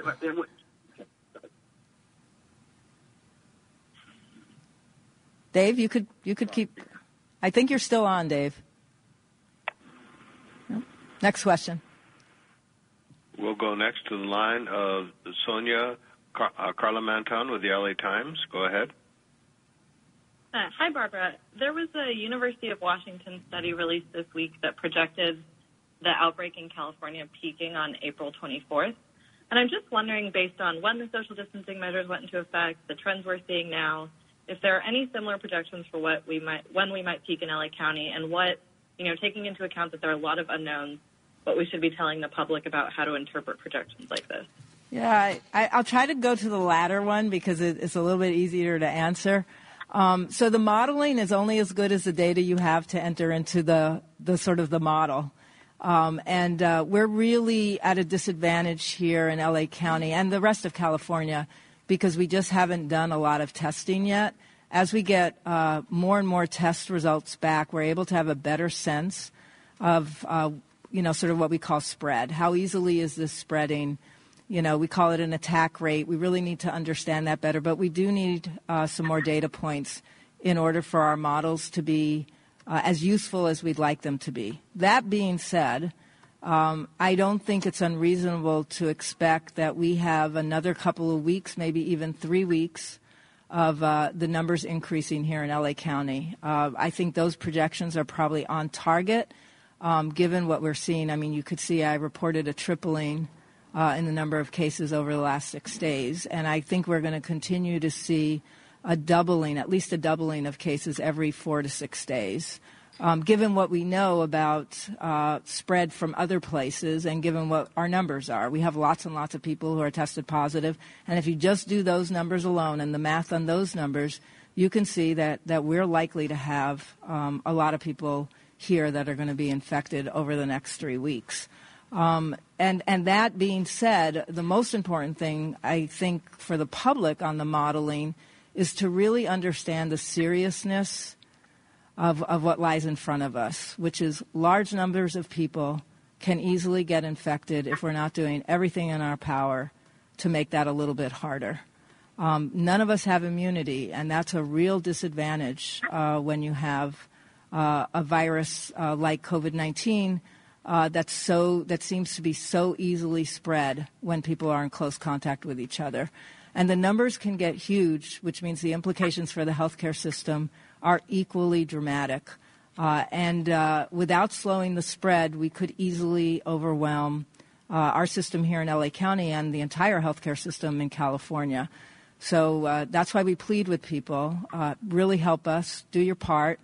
We don't have the exact numbers, but whatever numbers we give you right now, the truth is we're going to continue to see a lot more cases, and the truth is it's only by each of us taking some pretty dramatic actions right now that we have any chance to slow the spread. So thanks for your question. Go on to the next question. For our next question, we'll move to the line of Patrick Healy with KMBC. Go ahead, please.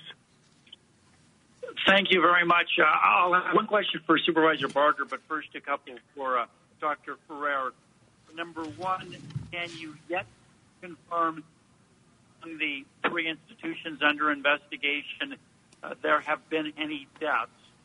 Question number 2, the positive test rate at only 11% seems to imply that perhaps with better focusing, we could stretch those tests and not have to test so many negative people, not squander those tests.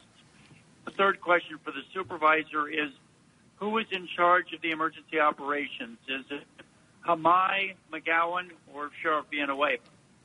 So let me go to the easier question, which is, were there any deaths in those 3 nursing homes?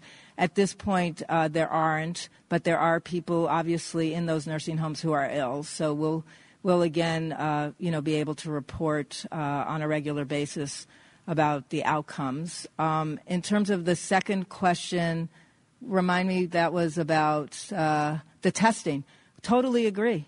We've been saying all along, like when you don't have enough testing, we really need to make sure that people who are symptomatic and have talked with their provider and their provider knows what their symptoms are, make a good decision about not wasting scarce resources. So we're 100% in agreement with you. And we have sent out information to all the providers, asking them to also do their part. and help us make sure that we are using this very scarce resource very wisely, because it really pains us when we know there are people in the hospital who got tested today and are now going to wait 6 to 8 days to get their results because the test got sent to Quest, and there are, hundreds and hundreds of people who were tested who are in front of them but actually were asymptomatic, taking up the time of the Quest lab to process those specimens when we really need to process the specimens very quickly for the people who are in our hospitals. So we share that concern, and we ask, again, providers to help, and for all of the public, desperate to get tested, and we totally understand that. But there still is a scarcity of testing, and we need to prioritize those who are symptomatic. I'm going to now have Supervisor Barger. So that question is easy. Under the current charter, it is, or under the current code, it is the sheriff. So that's who's in charge. Correct, but the board is trying to change that, correct? Well, as I've stated, in November, the board took action to align it to reflect more what's done in other counties, and that is to allow the Office of Emergency Management to be run by the individual that runs it on a day-in and day-out basis when they're not even in incident command. So that was decided in November and is moving forward. Was supposed to be voted on March 17th, but now, because the board meeting was canceled, is going to be on the agenda for Tuesday. And that would be immediate if passed Tuesday? Correct. Thank you. Thank you. Next question. We'll go next to the line of Caleb Lunetto with Signal Newspaper. Go ahead. Hi, thank you. Right now, we've been hearing about shifting numbers at the local level in terms of the backlog of tests. And I'm just kind of curious to see, and I don't know if you've answered this yet, but are there any models out there that you guys are putting out that talk about how many tests will be done on a daily basis, say, in 1 week, and then how many tests will be done in 2 weeks, and when that will be accessible down to the local level? Dr. Ferrer will answer that, I think. Actually, Dr. Kazan has been doing a brilliant job trying to create exactly the system you're asking for so that we can actually predict what the daily number of tests that we have capacity to do in the county will be. I know he'll be back with us early next week.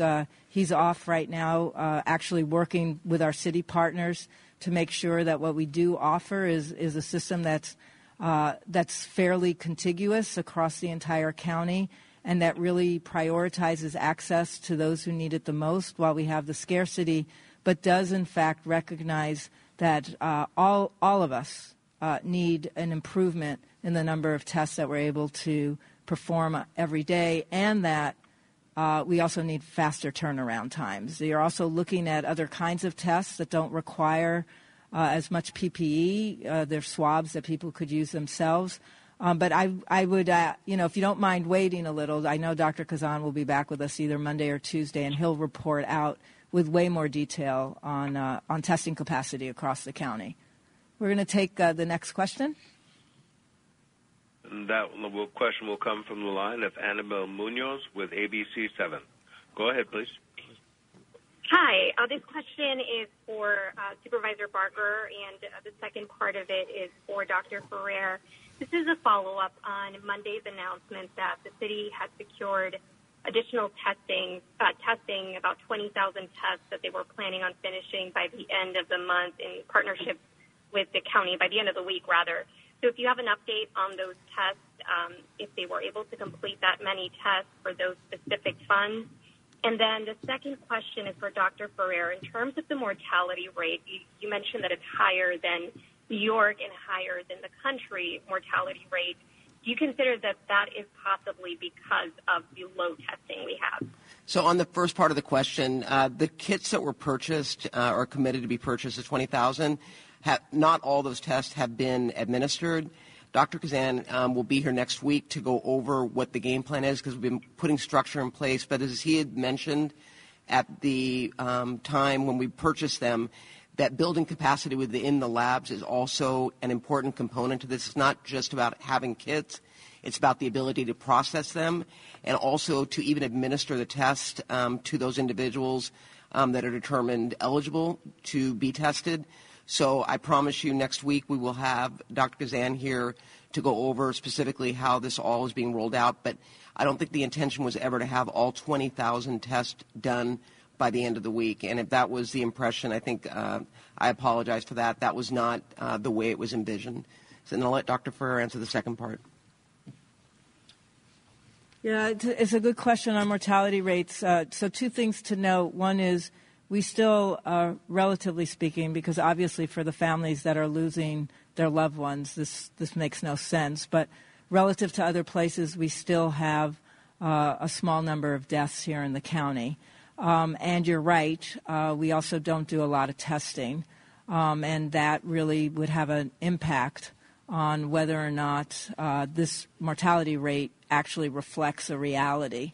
If you're only testing people who are seriously ill, you're going to have a higher mortality rate because you're not capturing any of the people who are COVID-19 positive who may have mild illness or even less severe illness. So this doesn't really mean it's the truth, but because we're all in this space right now of not having enough testing capacity, it does give you a sense of why we're worried about the danger of having rapid increases in the number of cases, because it is associated right now with a significantly higher death rate than what we usually see, for example, for influenza.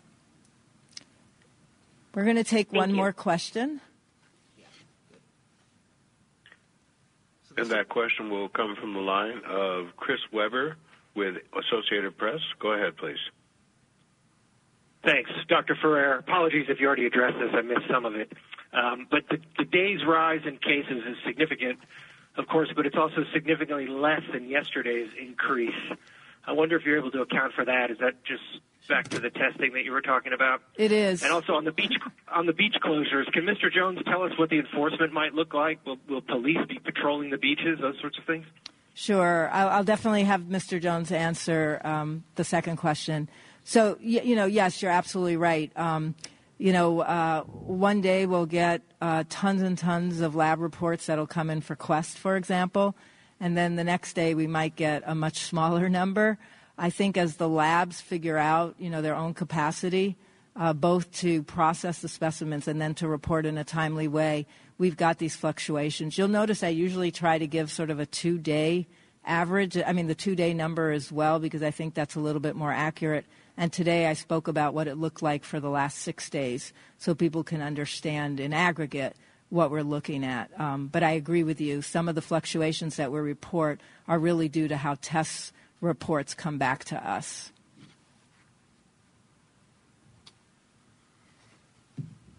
With regards to your question on enforcement, enforcement will take the shape of many forms across the different jurisdictions that comprise the Los Angeles coastline.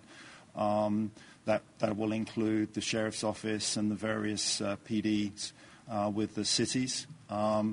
The Department of Beaches and Harbors staff also has code enforcement officers who will continue to patrol along with our operating crews, and we will essentially be a public information source and goodwill ambassadors, if you like, to try and ensure that the public are abiding by this health order. The coastline is long. There are obviously lots of access points to the beaches. So we really do need people to follow this order and to realize that it is for our benefit, entire benefit. And we will continue to coordinate with each of the city jurisdictions and beach operated jurisdictions on enforcement. And there you go. That's Brian Jones, head of parks for the County of Los Angeles. Parks, trailheads, beaches, bike paths are all going to be closed this weekend, just in an attempt, according to LA County officials, an attempt to maintain the progress that has been made when it comes to social distancing and making sure that people stay safe at home. Dr. Barbara Ferrer, Public Health Director for LA County, announced 5 new deaths in LA County. All of them were people over the age of 60. That there were 257 new positive tests that came in. So at LA County now, we're at 1,465 positive tests However, that does not include the 16 new cases reported today by Long Beach. And I don't know why Long Beach's numbers are not being counted in this. It's odd, right? She also mentioned that out of all the people in the ICU with this thing, 70% are older than 60. Yeah, those numbers in terms of she keeps pointing out that I think she said the majority of cases are between the ages of 18 and 60 or 18 and 59, whichever number she used. And we were talking about this the last couple of days. Statistically, those are the largest populations we have. I mean, demographically, when you break it down by decade, those are. And her point is not to say it's affecting those people more. It's just that it is very present in those populations, in those age groups, to get the word out there that this is affecting everyone. Again, she did say that the mortality rate in L.A. County is somewhere close to 2%. It's below that, but it's close to 2%. But it is a misleading number to a degree because we're only counting the fatalities compared to the number of people who have tested positive. So that is, yes, it is high. I mean, close to 2% is ridiculously high for something like this. We're not comparing it to the bigger number, which is how many people have been infected by this, who have gone through the process, who currently have it and don't even know it. That's a better mortality rate to get into. All right, coming up next, we will go live to D.C. An unprecedented $2.2 trillion relief package has been passed by the House. We will get an update on all of the fighting that went on the way to that bill being passed. Gary and Shannon will continue. Gary and Shannon, KFI AM 640 live everywhere on the iHeartRadio app. At the top of the hour, we expect the sell our organs? Governor and the mayor. No one's going to want these organs. The governor of California and the mayor of L.A. are expected to hold a news conference down near the port of L.A., where the USNS Mercy, the Navy hospital ship, has shown up and has docked. I have breaking news. Okay. Get it? Disney. Yeah. Says Disneyland and California Adventure will remain closed until further notice. Well, yeah, they have to. I hate that. I'm sorry, Amy. I know they have to. We'll have Gary sing to you It's a Small World coming up later. God. How about a little bit of normalcy with some Swamp Watch? Heard that in a while. Drain the swamp. We're going to drain the swamp of Washington. We're going to have fun doing it. We're all doing it together.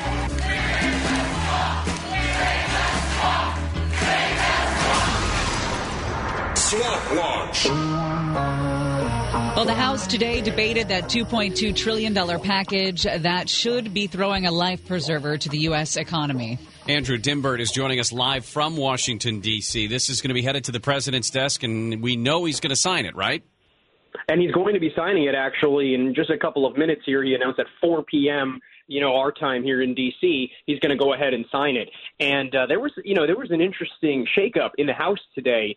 It was supposed to pass by just a voice vote, meaning it would be just quick after it came out of the Senate and 5 arduous days of negotiations. It was supposed to speed through the House to get to the president's desk, which it did. But there was a holdup. There was one lone House member, Representative Thomas Macy of Kentucky, who tried to hold up the entire bill. He tried to call for a full vote, meaning he wanted all 435 members of the House to come back to D.C. Many of them are not here. They're in their states dealing with their districts.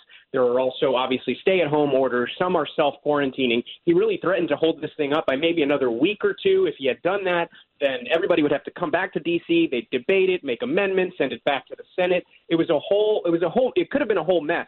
But Speaker Nancy Pelosi quickly gathered enough members to the House for this vote to block Thomas Macy here from stopping this bill altogether. And it just passed by the narrowest of margins, and here we go. It's about to be law. When are they saying that Americans are going to be receiving those checks? So it's still hard to say just because it's going to come down to logistics. But Steve Mnuchin said the other day, Treasury Secretary, that he would like to get checks to Americans within 3 weeks of this being signed into law. We know it's going to be signed here any minute now, so hopefully within the next 3 weeks. The very, very latest language in the bill would say July 31st, but no one expects it'll take that long. It should be a relatively quick process, and for most people, it will be a direct deposit. So if you filed your taxes already, your 2019 taxes, and you opted for direct deposit to receive your return, then you don't have to do anything. If you make less than $75,000 a year, you'll just get a direct deposit from the federal government for $1,200. And if you haven't filed your 2019 taxes just yet, that's okay. You don't have to. It'll just go based off of your 2018 income. This congressman from Kentucky is taking a whole earload of criticism. The president, former Secretary of State John Kerry have chimed in. Does this guy survive this? Well, I mean, the criticism is deservedly so because you have to remember, even though this bill came out of the Senate, there was still House input for the last week or two. There was input everywhere from Democrats to Republicans, House and senators. The president as well, the president's team, the White House also chimed in. They really hammered out the big details, and the whole reason that he wanted to hold it up, the only reason is he said he wanted the whole House to be there. And now, he's come out and said that, this is some conspiracy, that something's wrong here, that there wasn't quorum, and there was. I mean, there's no conspiracy. There were enough members there to get this past the House. So, yeah, I mean, the criticism he's taking is fair. He's a jackass. I mean, trying to use this moment to get notoriety is just criminal, really. Andrew Dimbert, ABC News, thanks so much for joining us from D.C. Thank you. We are awaiting an update from Gavin Newsom and Eric Garcetti as well. We're going to try not to lose our lunches. Yes. They're going to speak firmly and with conviction. Ish. Maybe. We'll see. Gary and Shannon will continue right after this.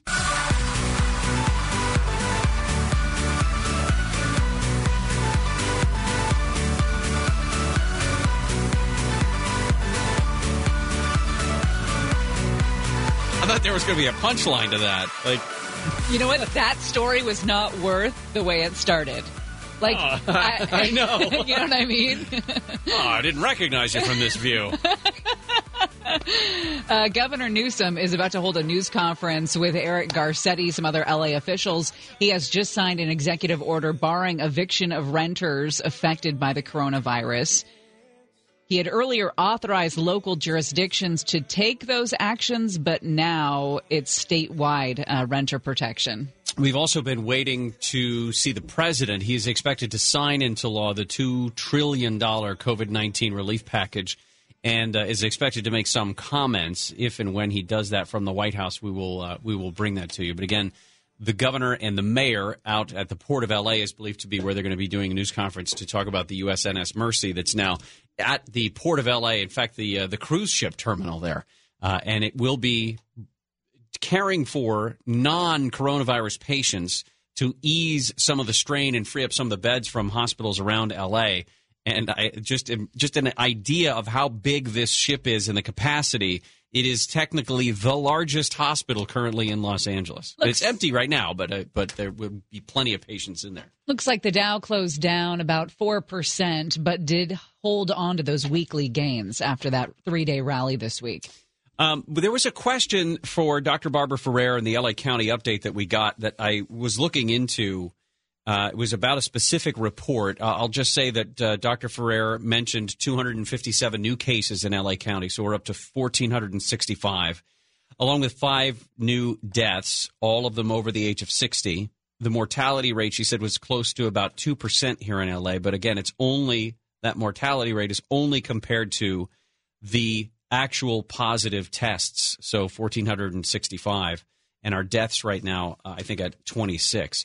There was a question posed to Dr. Ferrer about a peak and when we might see the light at the end of the tunnel in all of this. And this was done by the University of Washington, the Institute for Health Metrics and Evaluation.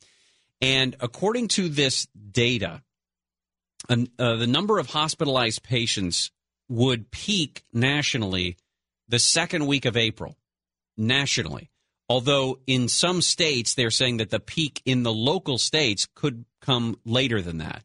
That some people could continue to die of coronavirus as late as July, although deaths should be below the epidemic levels of 10 per day by June at the very latest. At the latest. Now, the thing that Dr. Ferrer mentioned in response to a question about this study was, these models are only as good as the information that you put in. All right, let's see. Governor Newsom is at the podium there. They're at the Port of L.A. in front of the USNS Mercy. These men and women were quite literally called up a few days ago, came from hospitals all over the state of California and the region, and came together under the order of President Donald Trump. And I want to just thank the president personally on behalf of a grateful region, on behalf of a grateful state, for sending this ship and the incredible resources that reside within this ship to the state of California.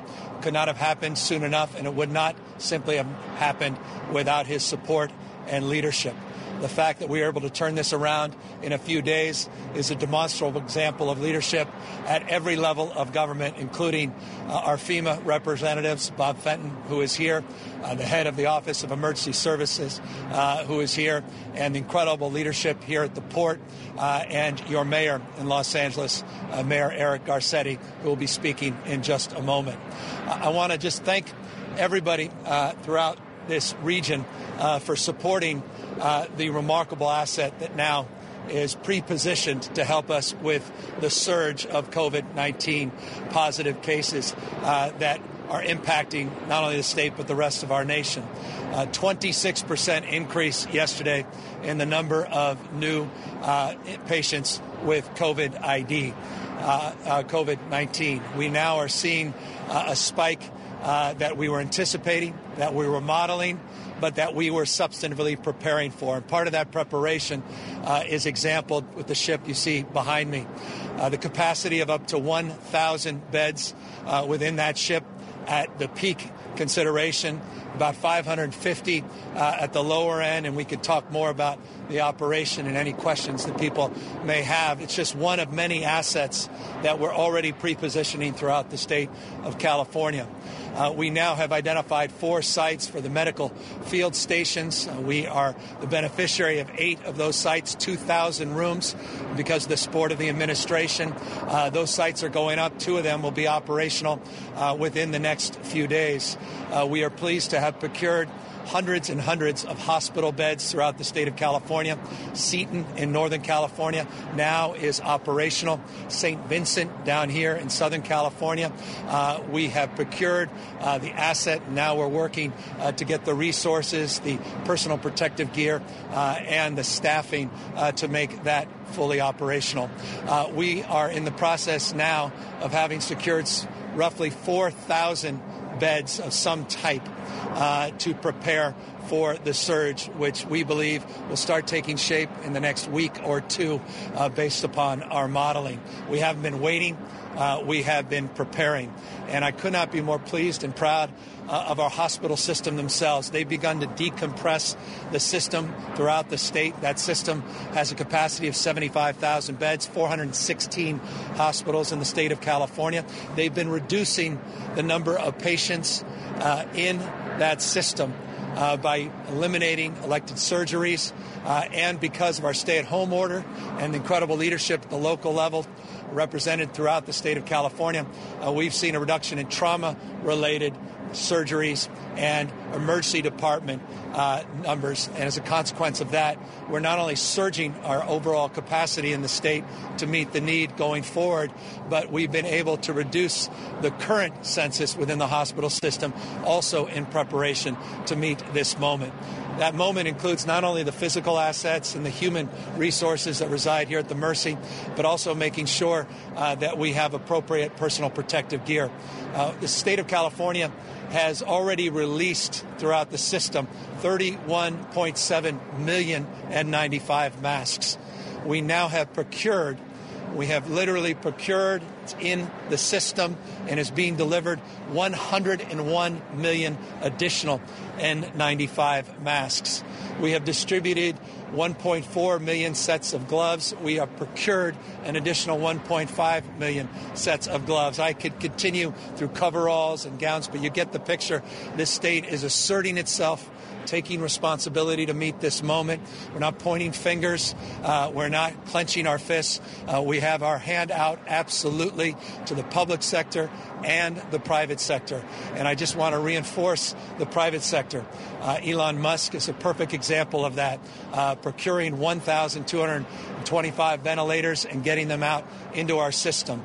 The ability and capacity for companies large and small, from Apple to Virgin to Facebook to Google and others that have stepped up to meet this moment. Airbnb providing now safe and clean assets so our first responders and our medical care providers will have a place to stay near, in and around their patients. Just examples, proof points of people stepping up and stepping in. We have roughly 4,095 ventilators that we've identified or already have in our possession. 815 of additional ventilators are being refurbished, so that's close to 5,000. Our goal is to get to 10,000. And while we haven't received any directly from the federal government, LA County did receive 170 directly, which certainly helps support our efforts, and we'll look forward to having more robust conversations to receive additional ventilators. We are running currently a hospital system that has today, in the census earlier this morning, 746 individuals that are hospitalized, 200 in the ICU. However, we have over 4,180 individuals, 4,180 individuals that are what we call PUIs, which are persons under investigation, that are in the hospital system, but that have not been formally diagnosed as positive with COVID-19. And so that hospitalization number does not include the number subset of those that are awaiting tests. And we continue to make this point. And while we've all struggled across this country to get these RNA extraction kits, the reagents, and deal with the diagnostic side, we're also struggling with swabs and the media related to those swabs and the transfer of that media. And that remains an issue. But because of leadership of Mayor Garcetti, leaders of mayors across the state of California, our total testing numbers have increased significantly. Total tests in the state as of this morning, 88,400. It's over 10,000 tests every single day. But here's the problem, and it goes specifically to the issue of those persons under investigation. Those PUIs are waiting for test results, and in some cases, these test results are coming back 6, 7, 8 days later. We've got to increase our throughput, not only on the diagnostic side, on the testing, but ultimately getting those tests and that information back into the system, back into the hospitals, so that they can transport people, triage those individuals throughout the system and back out to the extent they're tested negative into community care. So we are making progress on every front. We're not waiting around. We don't believe our fate is predetermined. We don't think the future just happens. It's not something to experience. It's something to manifest. And it's our capacity, individual capacity, to continue to make good decisions on physical distancing and continue to maintain our strict standards in the state of California as it relates to our stay-at-home orders that we must continue to advance. And if we do, we can bend that curve, we can meet that moment, continue hour by hour, minute by minute, to do more of what you see behind me in terms of laying the foundation of preparation as only this state can at this scale of responsibility and expectation, so that we can save lives and we ultimately can meet this moment working collaboratively and working together.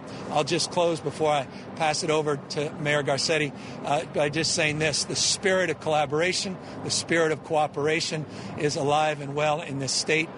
People, unprecedented number of people offering themselves to meet this moment in terms of procuring resources, but all with a deep resourceful mindset, and all of us deeply anxious in recognition of the nature of the number of tests that remain outstanding and the need to continue much more broad and detailed community surveillance, expanding our testing capacity so that we can really model our ability to meet this moment in a much more dynamic way. Targeted testing, widespread testing, so that we can ultimately triage and move people throughout the system. That said, we have outstanding leadership, and one of those that demonstrably has met this moment and has been an incredible partner to the state of California is Mayor Eric Garcetti here in Los Angeles. And there hasn't been a day where he hasn't reached out and connected with the state, again, offering a collaborative spirit, offering insight, advice, and counsel, and providing that to our team in real time. And I cannot say enough about his leadership at this moment and candidly more broadly. And I'm pleased and privileged now to ask him to the mic and talk a little bit more about how he helped get this ship here and how he is responsible for this port and its operations and how proud I know he is of the team that he has assembled. Mayor. Usually we'd embrace, and this governor is not just California's governor, but he's become America's governor. The first governor to take the moves that we needed in this country and to lead the way. And as you can hear with no notes and anything else, a man who is leading this state. And I just want to say on behalf of my city governor, and I know the mayors that I speak to every single day, that we are so proud to have you leading this fight with us and for you to be alongside. I also want to thank the governor for why the ship is here, and I'm going to get to the ship in a moment. But I know the conversations he had directly with our president and vice president is why we have today a ship that now will be the largest hospital in Los Angeles at its full capacity. And at its capacity today will add a third more available beds, and at full capacity, 2/3 more beds to the fight here in Los Angeles. You know, we're used to having the Navy here in this port, America's port. This port is responsible for 43% of the goods that come into America by sea. It's good not just for California, but for this entire nation. And we know the Navy because this was a great Navy port. And each year we celebrate during our Fleet Week the amazing men and women of our Navy, Marines, our Coast Guard, who defend us every single day. In fact, just footsteps away from here is the USS Iowa, one of the most powerful symbols of this nation's might. A battleship that carried a president in World War II to meet with his allies, a place that today symbolizes our forward strength. But the strength of a nation isn't just the warships we have. It's also the strength of and the capacity of the mercy that we give one another. And to have the United States Naval Ship Mercy here today, I want to thank the President. I want to thank our senators. I want to thank everybody who had a role. Our Supervisor Janice Hahn, our local council member Joe Buscaino, and everybody who made this happen. And it is docking here in a port led by Gene Soroka and Chief Gazy and our port police that is making sure that the men and women who are in there can focus on our health while we protect theirs. Here, this will be a ship that will take patients in, as the Admiral will say in a moment, I'm sure, this will be a COVID-19 free bubble. But by every person who comes in, whether transported from a direct accident or something like that, or from a hospital, every bed not taken in Los Angeles by the great work of the men and women here will mean one more bed for the surge that the governor spoke about. And so this truly is mercy on the water. This truly is mercy at the beds. This truly is mercy and the expression of who we are as Americans and as people at this moment. And I'm just so grateful that each one of us can step up at this moment and do something to help each other. I'll come back and say some words in Spanish, and I'll do my usual evening briefing, but I wanted to be here to welcome those men and women and to thank them and everybody who had a hand. But let me turn it over to Rear Admiral John Gumbleton, who's the commander of Expeditionary Strike Group 3. I served 12 and a half years in the Navy, and in the Navy I once was able to get on board this ship. About you. I saw what its amazing capacity is, and make no mistake, as the governor said, when my fellow sailors got that notice that they needed to get their sea bags, leave their families, leave their loved ones, and come here to take care of our city, Admiral, let me say how grateful all of us are, and that this is a ship that is full of angels in this city of angels. No. The Admiral has been in charge of all the logistics on the Navy side to make this happen. and let me turn the microphone over to him and say thank you on behalf of a grateful city. Yeah, let him clean up your mess here. Let him say some things that a man would say. Thank you, Mayor Garcetti, and thank you, Governor Newsom, for having me here today. The men and women of the USNS Mercy in the United States Navy, we're honored to be here in Los Angeles supporting FEMA, the state of California, and the city in this ongoing COVID-19 crisis. The Mercy behind me is uniquely outfitted for humanitarian assistance and disaster relief. One of the Navy's core missions these ships perform around the world. Our embarked medical professionals are highly skilled and trained and ready to support COVID-19 response efforts. And as said before, by providing care to patients in need of treatment not related to COVID-19. In that regard, they will, in effect, serve as a relief valve, allowing local hospitals to increase their focus on treating COVID-19 patients. We're extremely proud to be part of this whole-of-government approach to response and to serve the great people of our nation, the state of California. And with that, I'll turn it over to the governor. Thank you. Short, sweet, to the there you point. go. All Captain Quinn as well. We're going to wrap that up. Governor Newsom and Mayor Garcetti, they're out in front of USNS Mercy down at the Port of L.A. Now is not a time to be the way cute. of each other. Now, and they're slobbering over each other. I was going to mention nobody's business. I was going to mention this. Governor Newsom has given up a lot of the weird vocal, burn and sing-songy nature of his speeches in the last few days. And I think it's because he understands the necessary gravity of this situation that we're in. Eric Garcetti, who's a Rhodes Scholar, is getting up there saying things like, "It truly is mercy on the water. Yes, it's mercy in our port. It's a ship full of angels in the city of angels." Now is not the time for speech writing and trying to be cute with your verbiage, for the love of God. We were right, though. He has been on that ship. He also made it about him. I was in the Navy for 14 years. I've been on this ship. You get points for not making it about you in a time of crisis. Yeah. And you just lost about 16. I don't know why I settled on 16. That's interesting.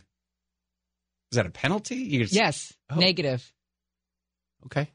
The president has issued an order to force General Motors to produce those ventilators now under that Defense Production Act. Yeah, I saw this. To accept, perform, and prioritize federal contracts for ventilators. He had tweeted about Ford and General Motors earlier today saying, hey, where are these ventilators you guys promised? Let's get on this. So now he's apparently utilized the Defense Production Act for the first time to force them to do that and to get these ventilators out and about. When we come back, we're going to talk more about local business that you can help out, Cricca's Deli and Subs. First, I want to remind you that this weekend was supposed to be the 2020 iHeart Music Awards, but obviously that's not going to take place. So iHeart has teamed up with Fox to present the iHeart Living Room Concert for America to pay tribute to the frontline medical professionals, the first responders, others who are working to get help to those affected. It's going to come up on Sunday, this weekend, Sunday the 29th, 6 o'clock our time on Fox and a bunch of our broadcast radio stations as well, and on the iHeartRadio app. Alicia Keys, Elton John, Backstreet Boys, Billie Eilish, Billie Joe Armstrong and Green Day, Camila Cabello, Dave Grohl, Mariah Carey, Sam Smith, Tim McGraw, Sierra, Demi Lovato, Lizzo, all of these people. They'll be encouraging you to give donations to Feeding America and the First Responders Children's Foundation, two of the many charities that are helping victims and first responders. And again, that's Sunday, 6 o'clock on all of the Fox stations and a lot of the iHeart stations and the iHeartRadio app. Coming up next, we will talk with a local small business about how they are surviving. I wonder what Eric Garcetti would brand this segment. Something cute, like Small Business Spotlight. A hand out and a hand up. Yes. Angels with angels in the city of angels in Mercy. Live, laugh, love. Gary and Shannon will continue.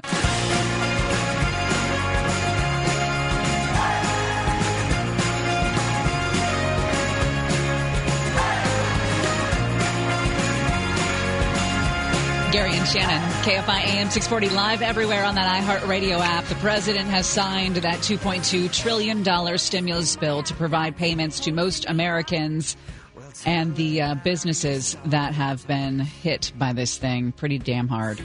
We will see how long this is going to last, but that's going to make a big difference in terms of the struggling economy. One of the things that we've tried to do over these last several days is also highlight some of the local businesses, especially restaurants that have been struggling to get through the safer at home, the laws against in-person dining at restaurants. And today's is Cricca's Italian Deli and Subs over in Woodland Hills right there on Topanga. Kevin McHenry is the owner there, and I always say when I get fired from here, Kevin, I can't wait to work in a deli again. I worked in a deli for about 5 years. You're hired. Thank you. That was easy. So how are you guys doing? We're surviving. Business is not as usual, but we've had the support of our community. We've been here for 51 years, so people are really stepping up, and, we're here. This is maybe a weird question and maybe too early to figure this out. Is business better or worse than you were expecting when we found out that you could not have dine-in service? You know what? 80% of our business is takeout only, or takeout anyway. So it's really, that part's not really affecting us. It seems like people are into the meats. They're hungry for the meats. They're stocking up on the meats. So that works in your favor, yeah? Yeah, and also the sweets, the meats and the sweets. They're really buying a lot of cannoli and cookies and tiramisu and limoncello. So meats and sweets is what we say. So as of right now, you guys are open from 11 to 4 for takeout and for delivery from a couple different services. Are you seeing most popular items? I mean, things that are on your menu that people just can't get away from? Our meatball and our hot pastrami. Those are our two most popular sandwiches. Gosh, why did you say the words hot pastrami? We're not even hungry, and now we are. Yeah, so come on in. We'll treat you to a meatball and pastrami sandwich, and you'll never go to another. I love this as well. You're not the only ones to do it, but I know that you guys are going to do this great, is you can have sandwiches donated on if I go in, I can have sandwiches donated on my behalf to healthcare workers, local hospitals. How does that work? Yeah, so you come on in. You can donate a sandwich to the medical staff. We started just doing West Hills Hospital, but guys, this has really blown up and the community has really stepped up. And so now we've expanded it to Kaiser in Woodland Hills. We're doing West Hills Hospital, and we're in the middle of getting contacts over at Northridge Hospital too. Just this week, we started it on Monday, and just since Monday, we've had 285 sandwiches donated to the medical staff. So my wife is doing the day shift delivery, and I'm doing the night shift delivery. And I'm telling you, the text that I'm getting from the nurses and the doctors over there, they are so thankful. They don't even get a lunch or know if they're going to get a lunch. And so just to be able to swing by, pick up a sandwich on their way to the next patient and munch it down, it's been a life changer for them. Absolutely. I mean, they don't have time for anything. They don't get breaks normally, but certainly not now. Right. Hey, is it just you and your wife? I mean, you guys have other employees that you're helping through this? Oh, yeah. We have a great staff. We have about 10 to 12 people that are working for us right now. And it's limited staff than normal, but we're trucking along. We're making it. Well, we'll make sure that we throw up information. You can find, Kevin, you can find information at criccasitaliandeli.com, Criccas, criccasitaliandeli.com. All the information about what's available. The hours on the website, of course, like I said, we're open from 11 to 4, or you guys are open from 11 to 4 for takeout and delivery, but there's a great menu on there for people to check out. And, of course, like you said, to donate to healthcare workers at the local hospitals, a way that you can give sandwiches away as well. One of my favorite sandwiches to make was a Reuben. You toast that light rye bread. You put some pastrami, a little sauerkraut, slice of Swiss on the top. You melt that thing, put some spicy mustard in there. I'll punch you in the face to stop you from talking. Mm-hmm. Man. Kevin, thank you. Thanks, guys. I appreciate what you do. You bet. Kevin McHenry there, again, owner of Cricca's Italian Deli and Subs there in Woodland Hills, 4800 block of Topanga Canyon Boulevard. But check them out online. We'll throw the link up on our social media as well so that you can check it out, especially if you're in that area, criccasitaliandeli.com. One of the good things about this whole thing is, like, by getting takeout and eating delicious food all the time, you're doing good. You're helping somebody, you know what I right? mean? That's how you. We can rationalize all of this. That's how you excuse it. My wife has been really good about. We have food in the pantry, so we've been making all kinds of stuff. And she asked me last night, or she asked me this morning, what was it that I thought I wanted for food tonight? And I started thinking about all these different restaurants that we've had. I said, we got to do more takeout. We got to do something like that because I know I'm going to have to earn it.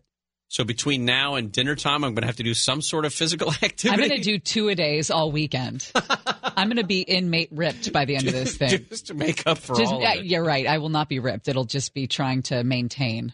All right. So we when we come back, we'll try to wrap up everything we've learned, perhaps, in the last week. The president is speaking, or at least he was a few minutes ago. See if we can tap into that as well and bring that to you before we wrap up the show, before John and Ken get here. All right, Gary. Oh, an announcement about how you can hang out with us on this weekend That's as well. right. I forgot about that. Together. That'll be good. Apart. Gary and Shannon will continue. Got my eyes on you. You're everything that I see. I want your high love and emotion endlessly. I can't get One of my friends just texted me in all caps, OMG, I have a headache. I told her what you tell me. No, drink some water. You're fine. You're fine. Apparently my daughter has started watching Tiger King. Yes, she has. Because she just texted me in all caps. He has 187 tigers. Are you kidding me? Oh, girl, just wait. It gets so much crazier. I want to watch your daughter watch it. I want to see her reactions. Like her facial reactions. This part. That part, I think, is probably That's the most crazy part for you? Well, no, I mean, just early on.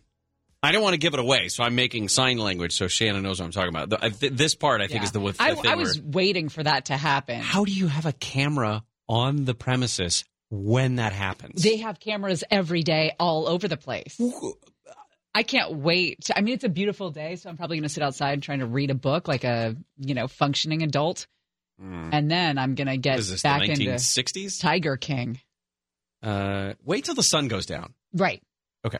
Just making sure. That's what I just said. Kind of. I know, but I feel like there's a certain time. I felt that same motivation to watch that last night, but I had to pace myself. Right. Like push it back as far as I could go and then my wife said, okay, we're going to start at 8 o'clock. Yeah. And then she disappears in the other room, and turns out she's ended up reading a book like a smart person, like an adult, like you said. And then we didn't start it until 9 o'clock, but we watched 2 full episodes. So the president just signed the $2 trillion coronavirus relief bill. I wanted to play for you a couple of comments, not specifically about the bill. He talked about a conversation that he had with Boris Johnson, as a matter of fact, the Prime Minister of Great Britain, who we found out today had tested positive for coronavirus. And hopefully maybe we won't even need the full activation. We'll find out. He's talking there about the Defense Production Act and the need to get General Motors and other large corporations to produce the ventilators that are needed at hospitals. But we need the ventilators. I said hello today. I called him a wonderful guy, Boris Johnson. As you know, he tested positive. And before he even said hello, he said, we need ventilators. I said, wow, that's a big statement. And hopefully he's going to be in good shape. I just spoke to Angela Merkel, and she's quarantined also. She is right now for a period of 2 weeks being forced to stay in her house. So this is just an incredible situation. Last night I spoke to President Xi. We talked about the experience that they had in China and all of the things that have taken place, and we learn a lot. They've had a very tough experience, and they're doing well, and he's doing well. President Xi is doing very well, but we learned a lot, and we have great communication together. We're going to be sent great data from China, things that happened that they see that they've had an early experience, and we're getting all of that information. Much of it has already been sent. It was sent yesterday and sent to our scientists to study. He goes on and then allows some of the people who are in the cabinet room with him to speak about the bill, to speak about what was going on. So Mitch McConnell spoke, Kevin McCarthy spoke as well. What's going on this weekend, though, is going to be interesting because this is going to be the second weekend. The weather is improving here in Southern California. And even though our safer at home, safe at home, non-essential employees, please stay at home kind of orders have been in place. This, I think, is going to be an important weekend for people to figure out if they can do this. And it's going to be an important weekend for public health officials to determine which regulations are going to stay in place and which ones aren't. Now, today they did announce that county beaches, county trailheads, county bike paths, those types of things really will all be closed. Sucks, the fact that the trailheads would be closed. Well, but it doesn't stop people from walking on the sidewalk. I mean, I've seen more people out and about. Yeah. And we're pretty early into this thing, to be honest. Well, and we're early into this thing, and our weather has been uncommonly cold. Yeah. I mean, recently it's been, you were saying it didn't rain at your place yesterday. It was hailing at my house yesterday afternoon. Oh, wow. Hailing. And it was one final fell swoop. Like, it hailed for like an hour and a half, and then it was over. The moon last night was beautiful. Clear skies this morning. Looks great. It's going to warm up over the next few days. So that I think by Tuesday we said it's going to be somebody an email sent me. It's going to be swelter in place because it's going to be 80-plus degrees. There's a couple running trails that I use that there's just really no way to close them. Like, I know a couple hiking trails, there's a way to close them off. But if there's just running trails out in the hinterlands, I don't know how you close those down. I'm hoping that they'll stay open. Well, but again, like, you can use the sidewalks. The decisions to close things like beaches and the parking lots around the beaches is the interesting one to me, because even the images that we saw of people on beaches, it seemed to me like, for the most part, yes, you could, if from a helicopter shot at 2,000 feet, it looks like there's a lot of people on the beach. But they do look like they're 6 feet apart. Outside of, the family unit, if I go there with my wife, I can sit next to my wife, but we're supposed to be together 6 feet apart from other people on the beach. That would be worth closing at this point. The hardest part, I think, about what they have to do to convince morons like us to stay apart is they have to be able to prove that these steps are going to make a difference, that at some point in the next 10, 14, 21 days, we will be able to say this has made an impact in the number of infections. We're already seeing that. We're already seeing that in the Bay Area, where they put the lockdown in place right away. We talked about the Spanish flu in 1918 and how different cities responded, how Philadelphia had a parade versus St. Louis, and how the numbers were drastically different. So it is working. It does suck, but the longer that we adhere to this, the stronger we're going to be, and the fewer people who are going to die. All right. A couple things to keep on the calendar for today, for this weekend, I should say.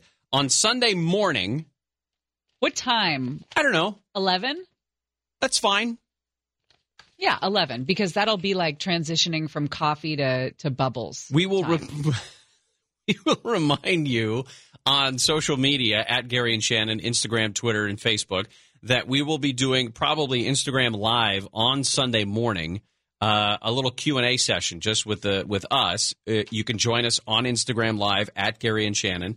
And again, we'll send you reminders. But about 11 o'clock on Sunday morning, where we just hang out in the backyards, I suppose, together, apart, and answer questions if you have any about what's going on, about what our day is going to be like, what the weekend is going to be like. That's really going to be anything. Sunday morning at 11 a.m. And it's not subject to FCC regulations. Right. That's important. Thank God. That's very important.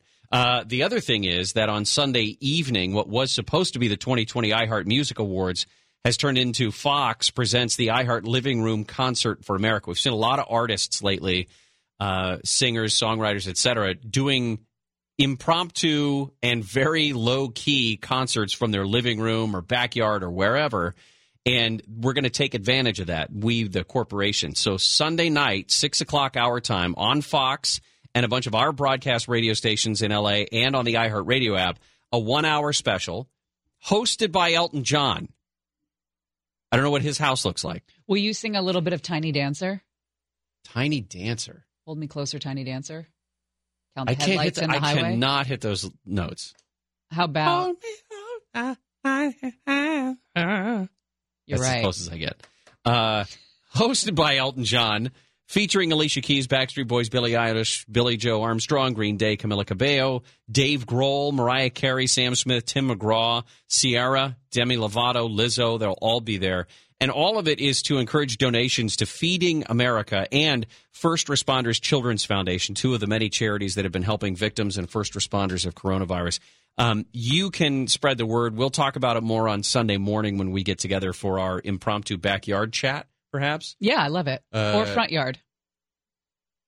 I'd rather do backyard. I have snails. I'm going to do the front yard so we can be separate, apart, together. Even more separate. Mm-hmm. But I have snails on the little. What's wrong with snails? Brick. Just I'm afraid they're eating that stucco. Do you know how I'm a good friend to you? Yesterday, I had sunflowers, fresh sunflowers that were not so fresh anymore. So I took them out of the vase and I put them in the trash, and they looked super creepy. There was like 6 big sunflowers in the trash. And I had the idea to take a picture of them and send it to you, and I didn't, because I know about your fear of sunflowers. It's not that I am afraid of them. I just don't like them. I used to be afraid of them. Mm-hmm. I am not afraid of them anymore. Do I get a pat on the back for that? I will give you a single kudo for your self-control. Thank you. Thank you. No, thank you. John and Ken show coming up next. We'll see you Monday. Stay dry, everybody. Maybe. Blessings. Farmers and Distillers Dining Room and Patio are now open and accepting reservations. They're following all the government guidelines, so you can choose to dine out safely, or if you want to stay in, they've got you covered. You can order for curbside pickup or delivery online at farmersanddistillers.com. They're also still offering a robust one-stop shop Founding Farmers Market and Grocery for all your daily grocery needs. Offerings include fresh produce, a prepared foods market, full bakery, butcher and deli, house-churned ice cream, house-roasted coffee, wine, beer, and more. Visit foundingfarmersmarket.com to order. Same-day delivery available.